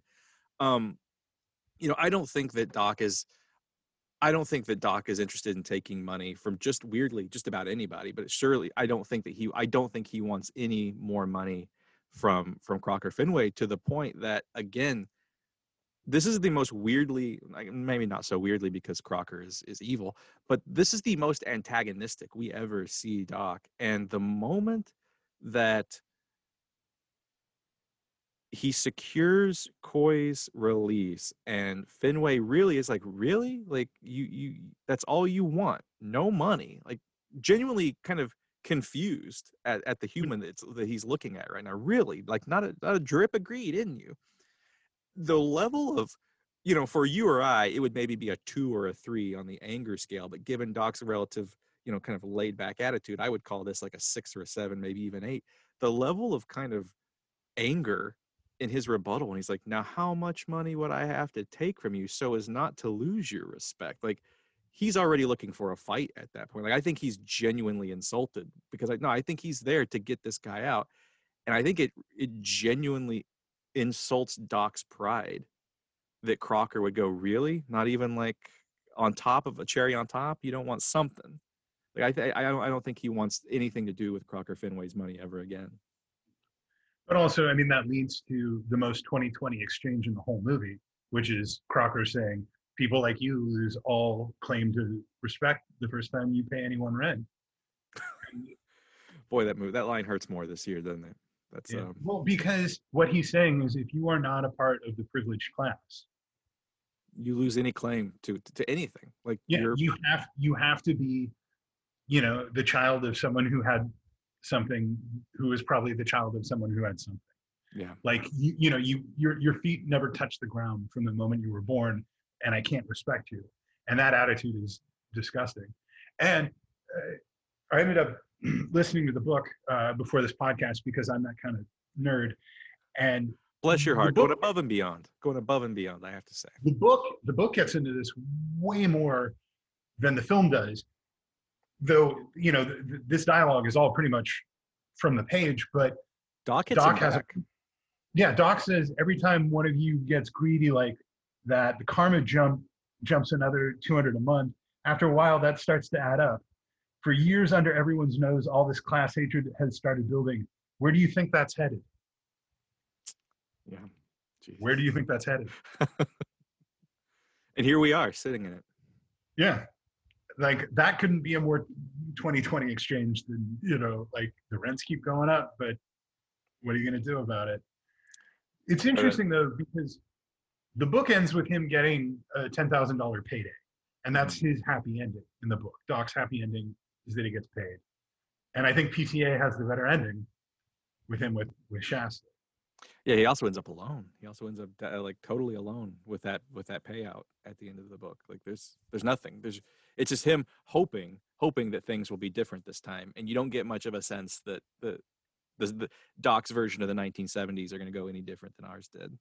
Yeah. But yes, obviously. I mean, I'm sure there's someone out there that will debate me, but I'm not going to let them, because it's my show. This is obviously the better ending. I mean, the some kind of reunification with Doc and Shasta. There's no other way to take us out of this story. And I also think that you have a thing or three left to say about Miss Shasta Fay, don't you? Well, yeah, but the scene basically ends with him saying, the jiving with you, my man. If you're jiving with me, my man, I say to you. It's so good, because also I kind of feel like Doc is trying to create a situation where he is not a threat by being threatening.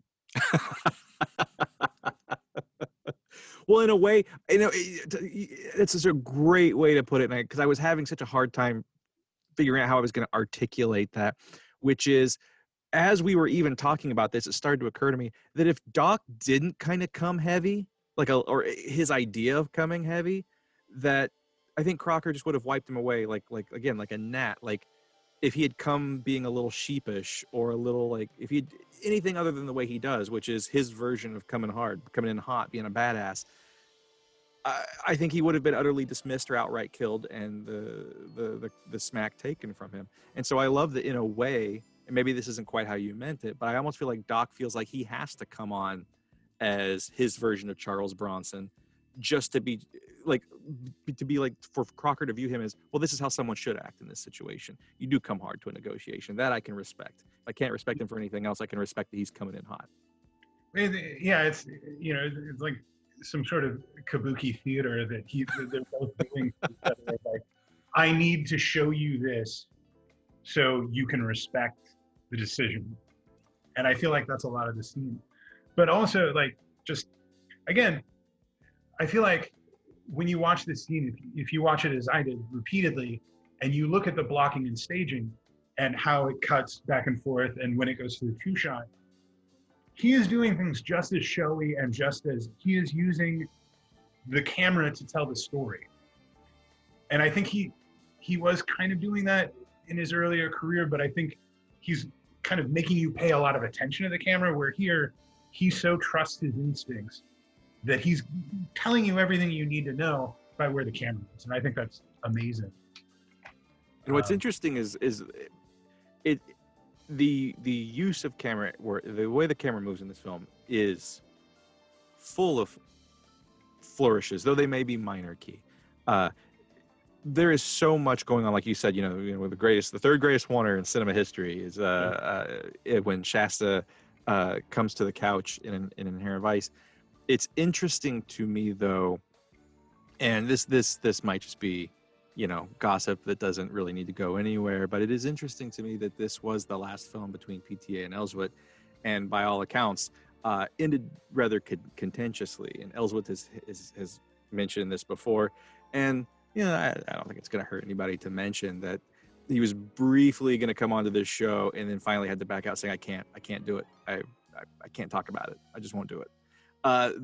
It's interesting to me to try to suss out what exactly happened in PTA communicating what he needed visually, and with Elswit does as an absolutely amazing cinematographer, and how that fell apart. And again, maybe this isn't the place to go too deep into that, but because you mentioned that, I find it so fascinating that on its surface, and even at times I've said, sometimes it's a little boring. It's just, pointing a camera at a white wall and nothing really happens except a slow push in. But that's kind of part of the magic of this film, is that is exactly what those sequences need. And it is just as much a flourish as a Scorsese-esque tracking shot on Sherman Way. It's just in a much different way, in the film's much more minor key way. I think also it helps connect the film, though obviously they played up the more slapstick stuff. A lot of that close-up stuff feels of like the 40s and 50s detective fiction. Exactly. That this is riffing on, even if it's not a part of it. While we're kind of, I really want to give a shout out to Joaquin Phoenix's vocal performance, because, we just lost Chadwick Boseman, and one of the greatest things I've ever seen is his James Brown impression, because Jesus Christ, you understand every word he's saying while still doing James Brown's voice, because the miracle of that is, like, if you listen to James Brown talk, Eddie Murphy wasn't joking. That's good. I was going to bring up the routine, the Murphy routine. But like the way Joaquin Phoenix feels like he's kind of finding the words, like he's waking up, the way he can. I think I've heard of that once or twice before. Yeah, there's nothing like it. I mean, it's so perfect. It's such a brilliant vocal performance. I mean, it's next level. You don't see a lot of stuff like that. Like he's verbalizing that feeling of when you're totally and utterly debasely stoned, and time itself begins to expand and contract, and you start to speed up and then slow down, because that's what time. It's like you're trying to walk a tightrope verbally and keep yourself balanced with the way time keeps shifting around you. And to be able to convey that low-key stonage, which is not a word, but I'm going to say it, purely verbally. He's not doing the ridiculous Val Kilmer in The Doors walk where he's constantly like teetering at like a 30-degree angle at any given time.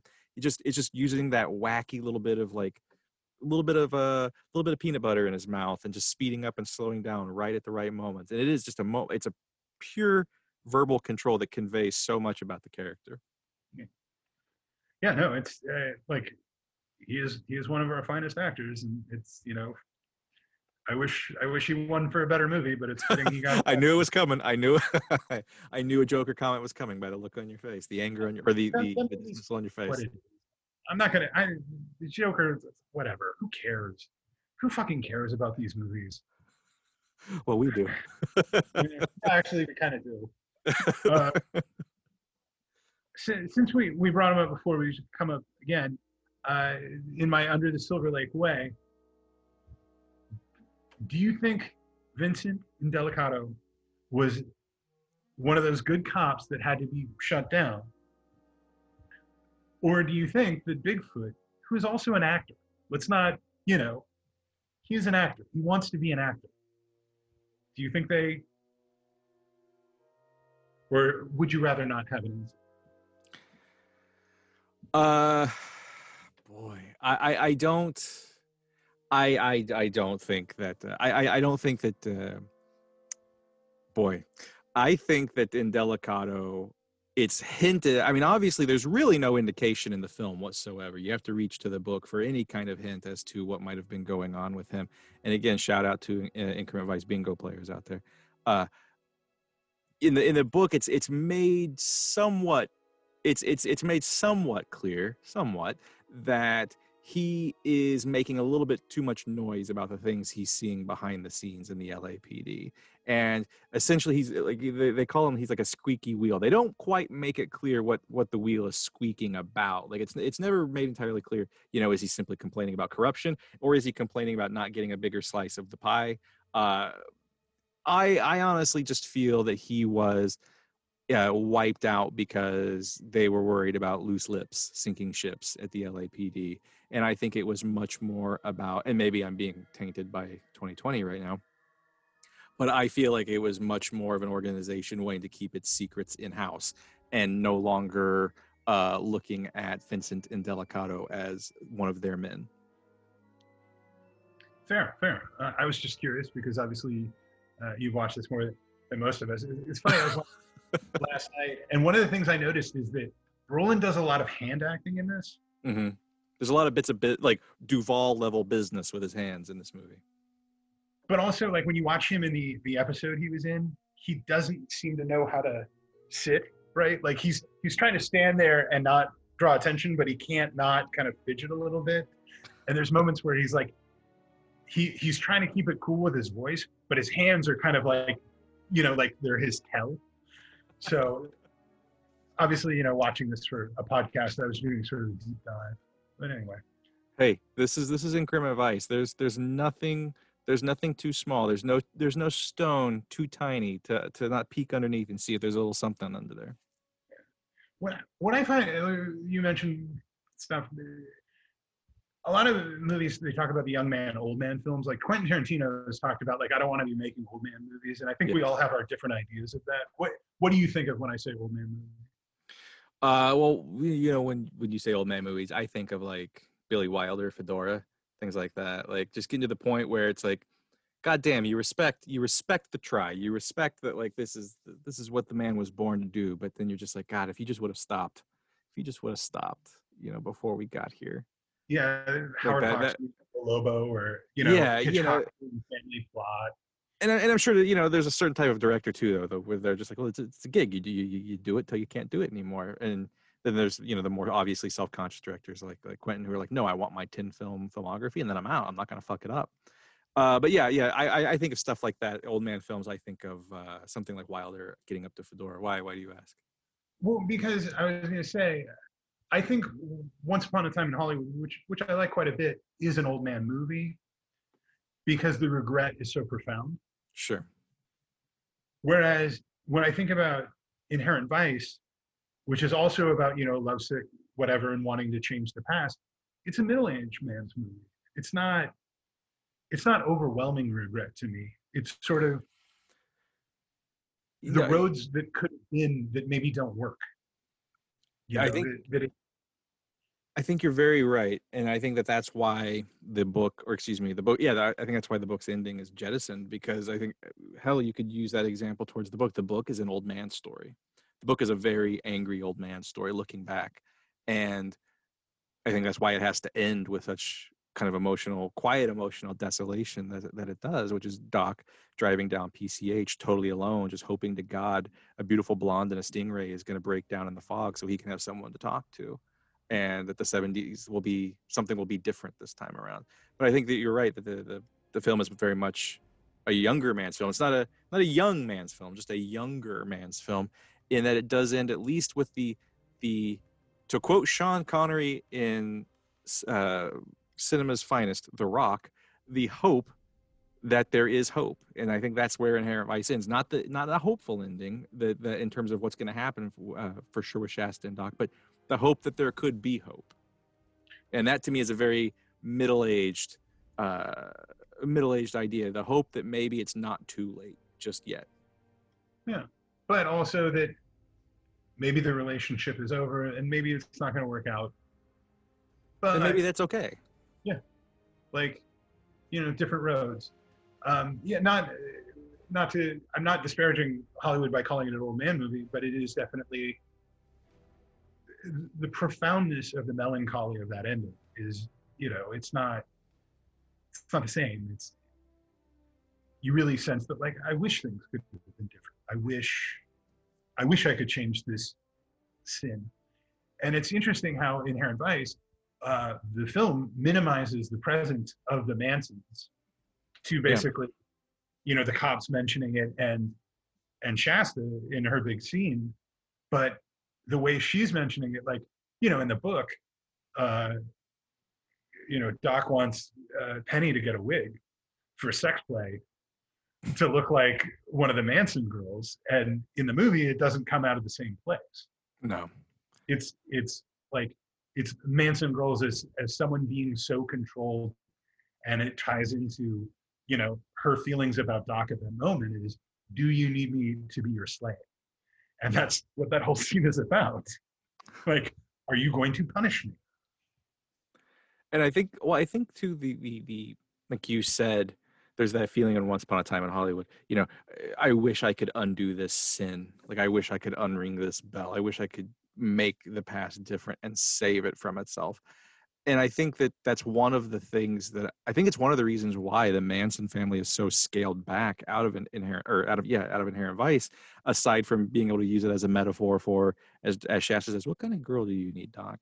Is it's too heavy. It's too heavy for this story. The melancholy, the weird cultural melancholy that always reverberates in those murders. Not to say that they're not tragic. It's just we've had so many, and yet that one just kind of warbles like an out-of-tune guitar string. That whole stretch of Manson family-related murders.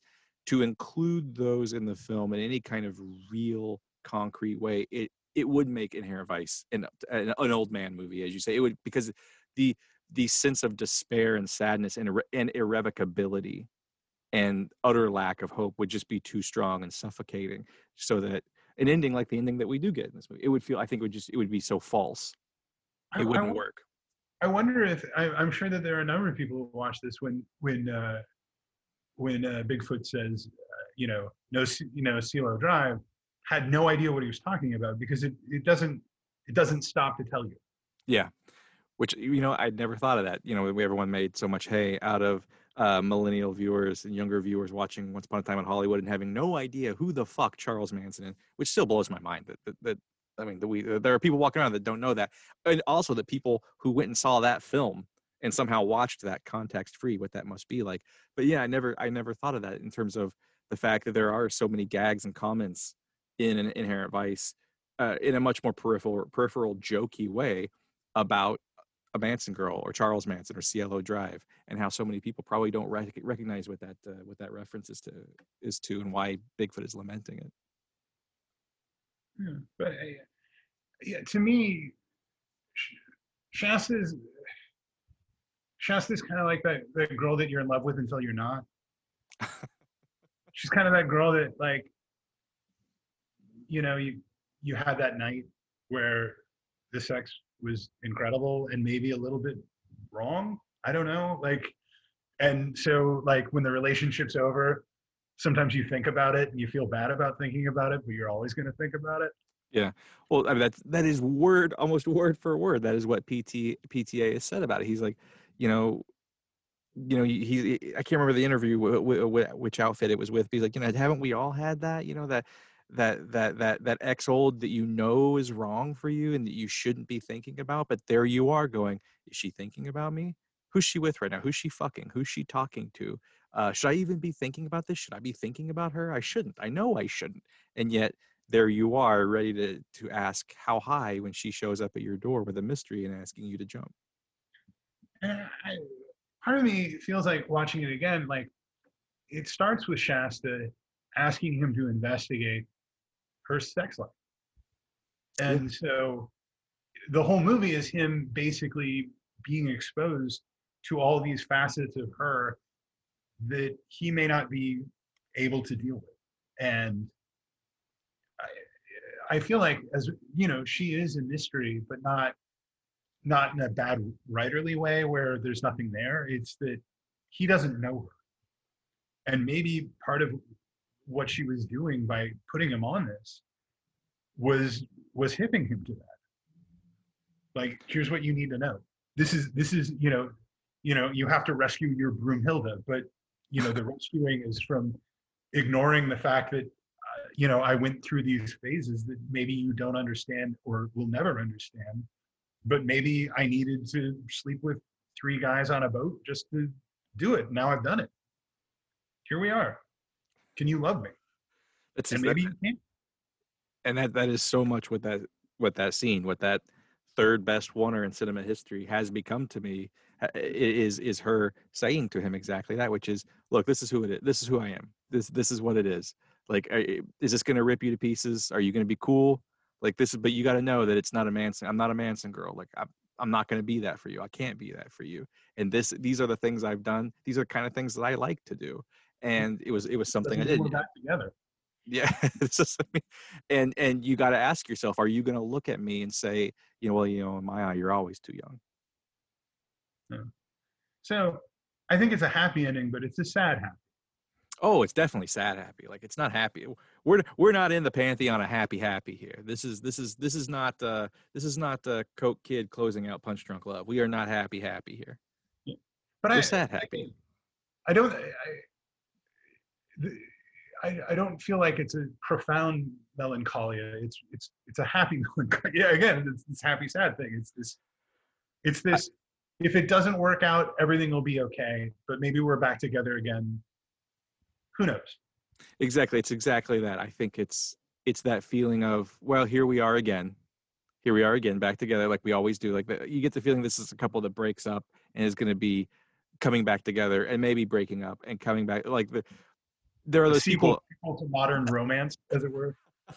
Well, aren't there those people in our lives where it's like you just can't let go? They show up and you're like, son of a bitch, I'm going to do this again, aren't I?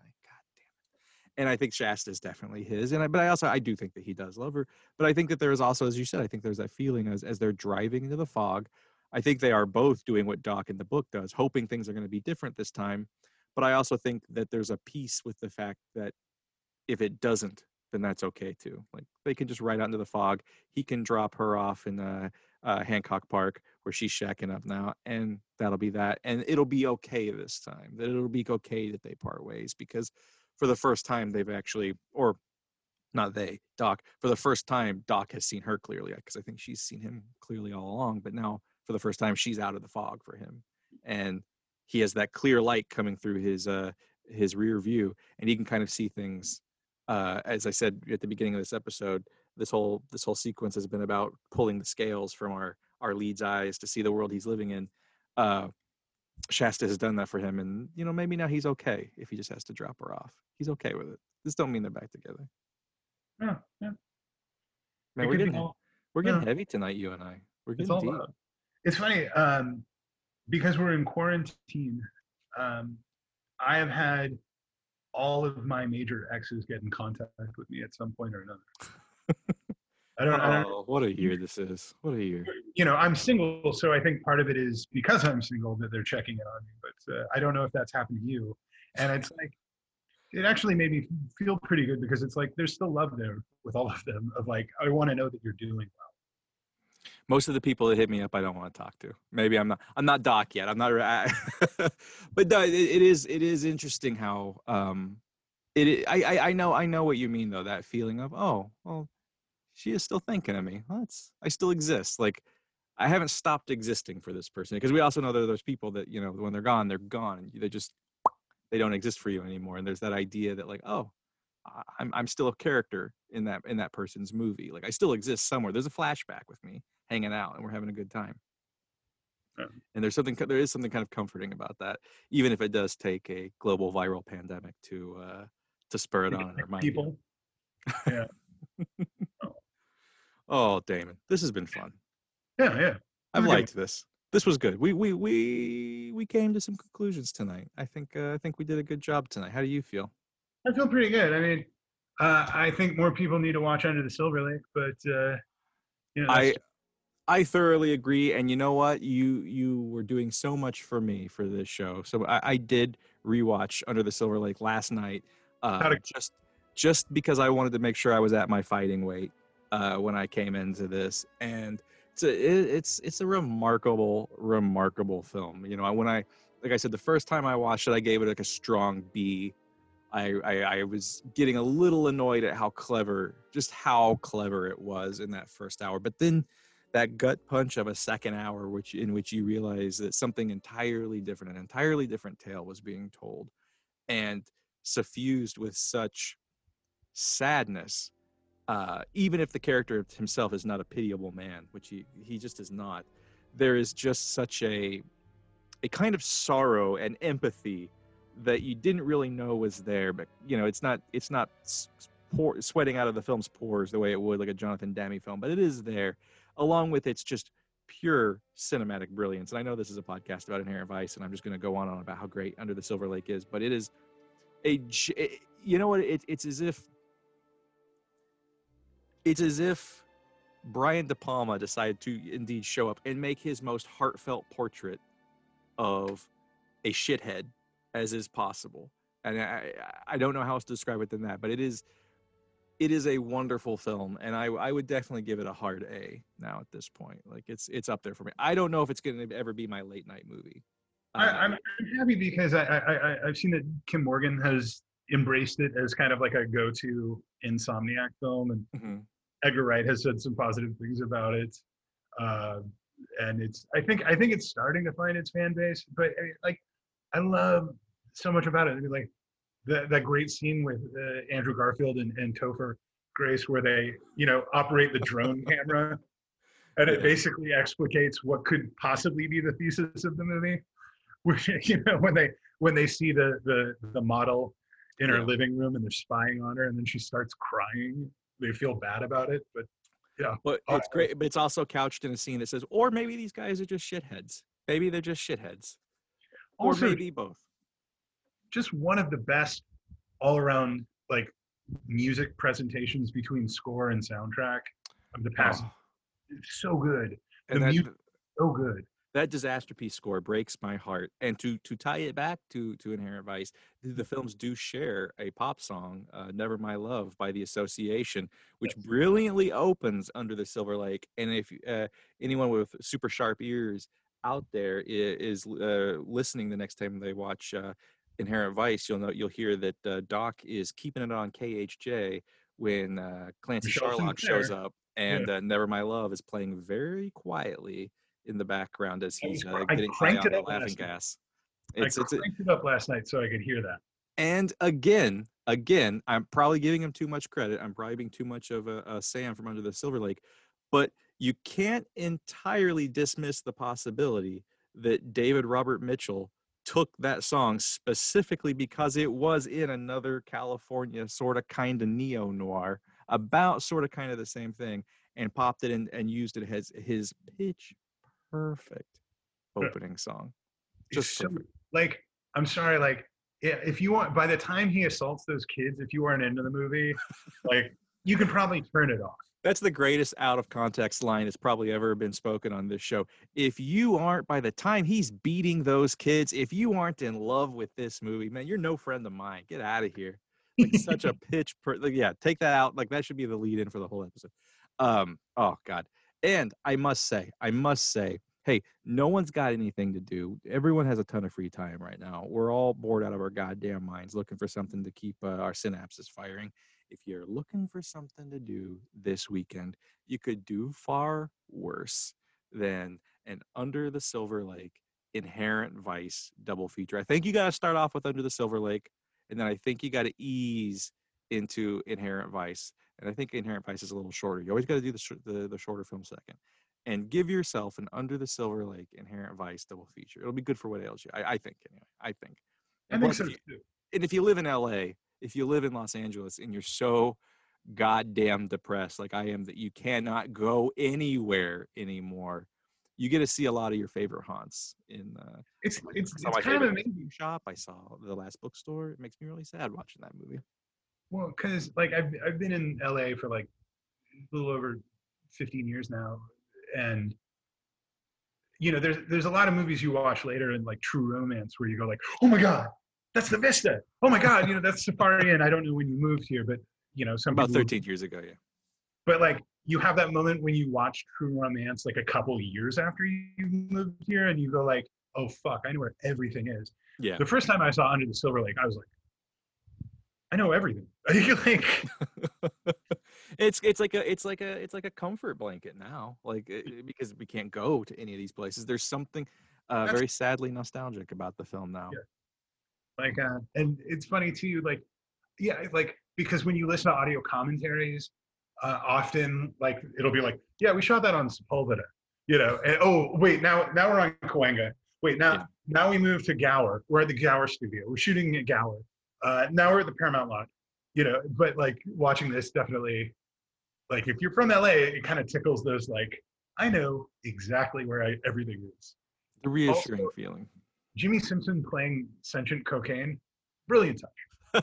Sentient cocaine, especially because everybody knows a Jimmy Simpson sentient cocaine person in their life, or is that person, but everyone has that person in Los Angeles. You have that Jimmy Simpson character in your life, which is why he's so perfect.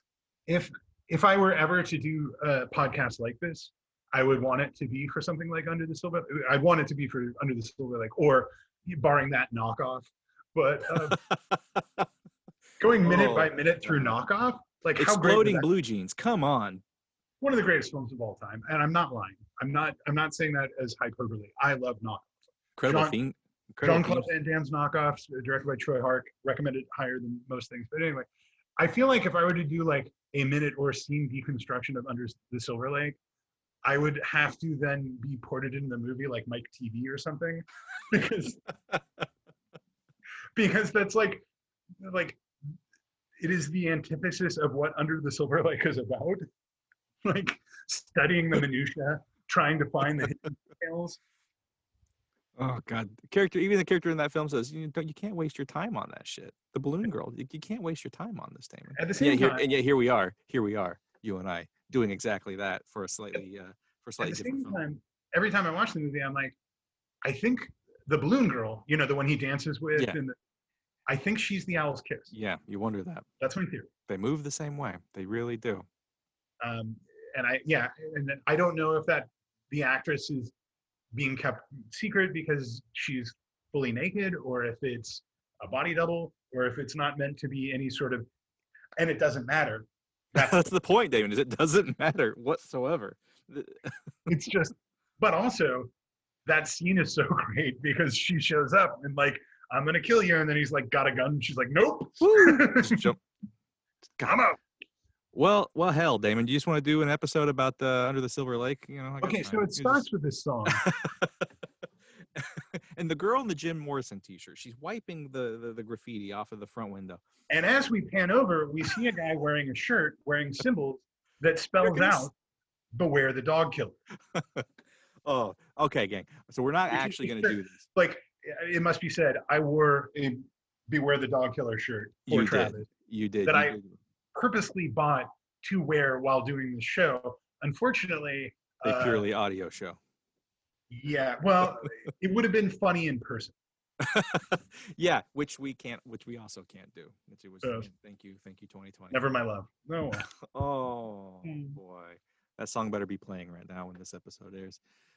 On that note, Damon, holy shit, this is exactly what I wanted this episode to be. And you took me and you took everybody else on a journey, and I could not be more thankful to you. I have been so excited to do this, to talk about Inherent Vice with you, to talk about Under the Silver Lake with you, which I knew was going to happen. And I'm very glad that it happened. And I do, exhausting though it may be to do a show like this, I would pay top goddamn dollar for an Under the Silver Lake, scene by scene, at least, podcast with you. And you know what? Get Jimmy Simpson to be your co-host in character the whole time, motor mouthing his way with you. I would pay any amount to hear that. Yes. I would actually probably chip in some coins for that as well. You got to do it. And hey, what's he busy get doing? Like Patrick Fischler to show up, talk about his. Yeah. Like, I don't know about you. I know we're wrapping up, but like I had that semiotics class in college where it's like they show you, like, look at this. Now, isn't that a vagina? Isn't that a penis? And you have that moment the first time in your life where you look at advertising and you go like, oh, yeah. Oh. That's what they're doing. As common as hamburgers and tits, as the movie says. Like, the train going in the thing actually represents owning. Huh. So what's with that sight gag and the Naked Gun meant? I get it. Hey, like, how could I not, like, fall in love with a movie that's about being radicalized by semiotics? Like I said, the first hour, and I much more appreciate it now than I did then. It really is semiotics, the motion picture. It's what it is, and in the most entertaining way possible. And you know what? It was A24, right? It's A24. Yeah. A24, boy, you guys did that movie dirty. Did it dirty. Yeah. Come on. A bare bones Blu-ray and Amazon Prime streaming. Come on. It's funny. I was on speaking of I was on a plane ride once and I was seated next to Todd Haynes. And this was before I'm Not There came out. And he had Signs and Meaning and a Bob Dylan book on his airplane trip. And I was like, oh, no. That it couldn't be more perfect. Couldn't be perfect. Okay. With that, I know you got to go because you've got to start writing for this Under the Silver Lake podcast, and you got to get that thing going. You got to get the pitch package ready. I'll help you out. But before you go, I do have to say again, thank you so much. And before, let everyone know where they can follow you, so they can read those small character gems that you toss off that make me so infuriated. The bon mot. Yeah, the bon mot. The little pop cultural bromides that you make now and again. It's at Haux. That's spelled H-O-U-X. So yeah, you can find me on Twitter there. And if you ever wanted to read like the DVD Journal, I wrote a bunch of stuff there back in the day. And my stuff's still online from place to place. And every once in a while, I'll write about like how terrible I thought The Rise of Skywalker was on my blog. But still link it on my Twitter. You can find shit there. That's where you'll find them. And again, thank you so much, man, for coming on. This was an absolute joy. A joy for me. And I got to say thanks to everyone for listening, and to please join me next time where myself and a very special guest are going to meet the family Fang. Well, gee, boys, you talked about as long as the movie itself. I mean, I like Inherent Vice as much as the next disembodied narrator who may or may not be a figment of a podcast host imagination, but come on, leave some for the rest of us. But now that Doc's deal with the Fang is mostly done, what comes next? What's left? We'll see what we can see next time on Increment Vice. When you need mealtime inspiration, it's worth shopping Kroger, where you'll find over 30,000 mouth-watering choices that excite your inner foodie. And no matter what tasty choice you make, you'll enjoy our everyday low prices, plus extra ways to save, like digital coupons worth over $600 each week. You can also save up to $1 off per gallon at the pump with fuel points. More savings and more inspiring flavors make shopping Kroger worth it every time. Kroger, fresh for everyone. Fuel restrictions apply.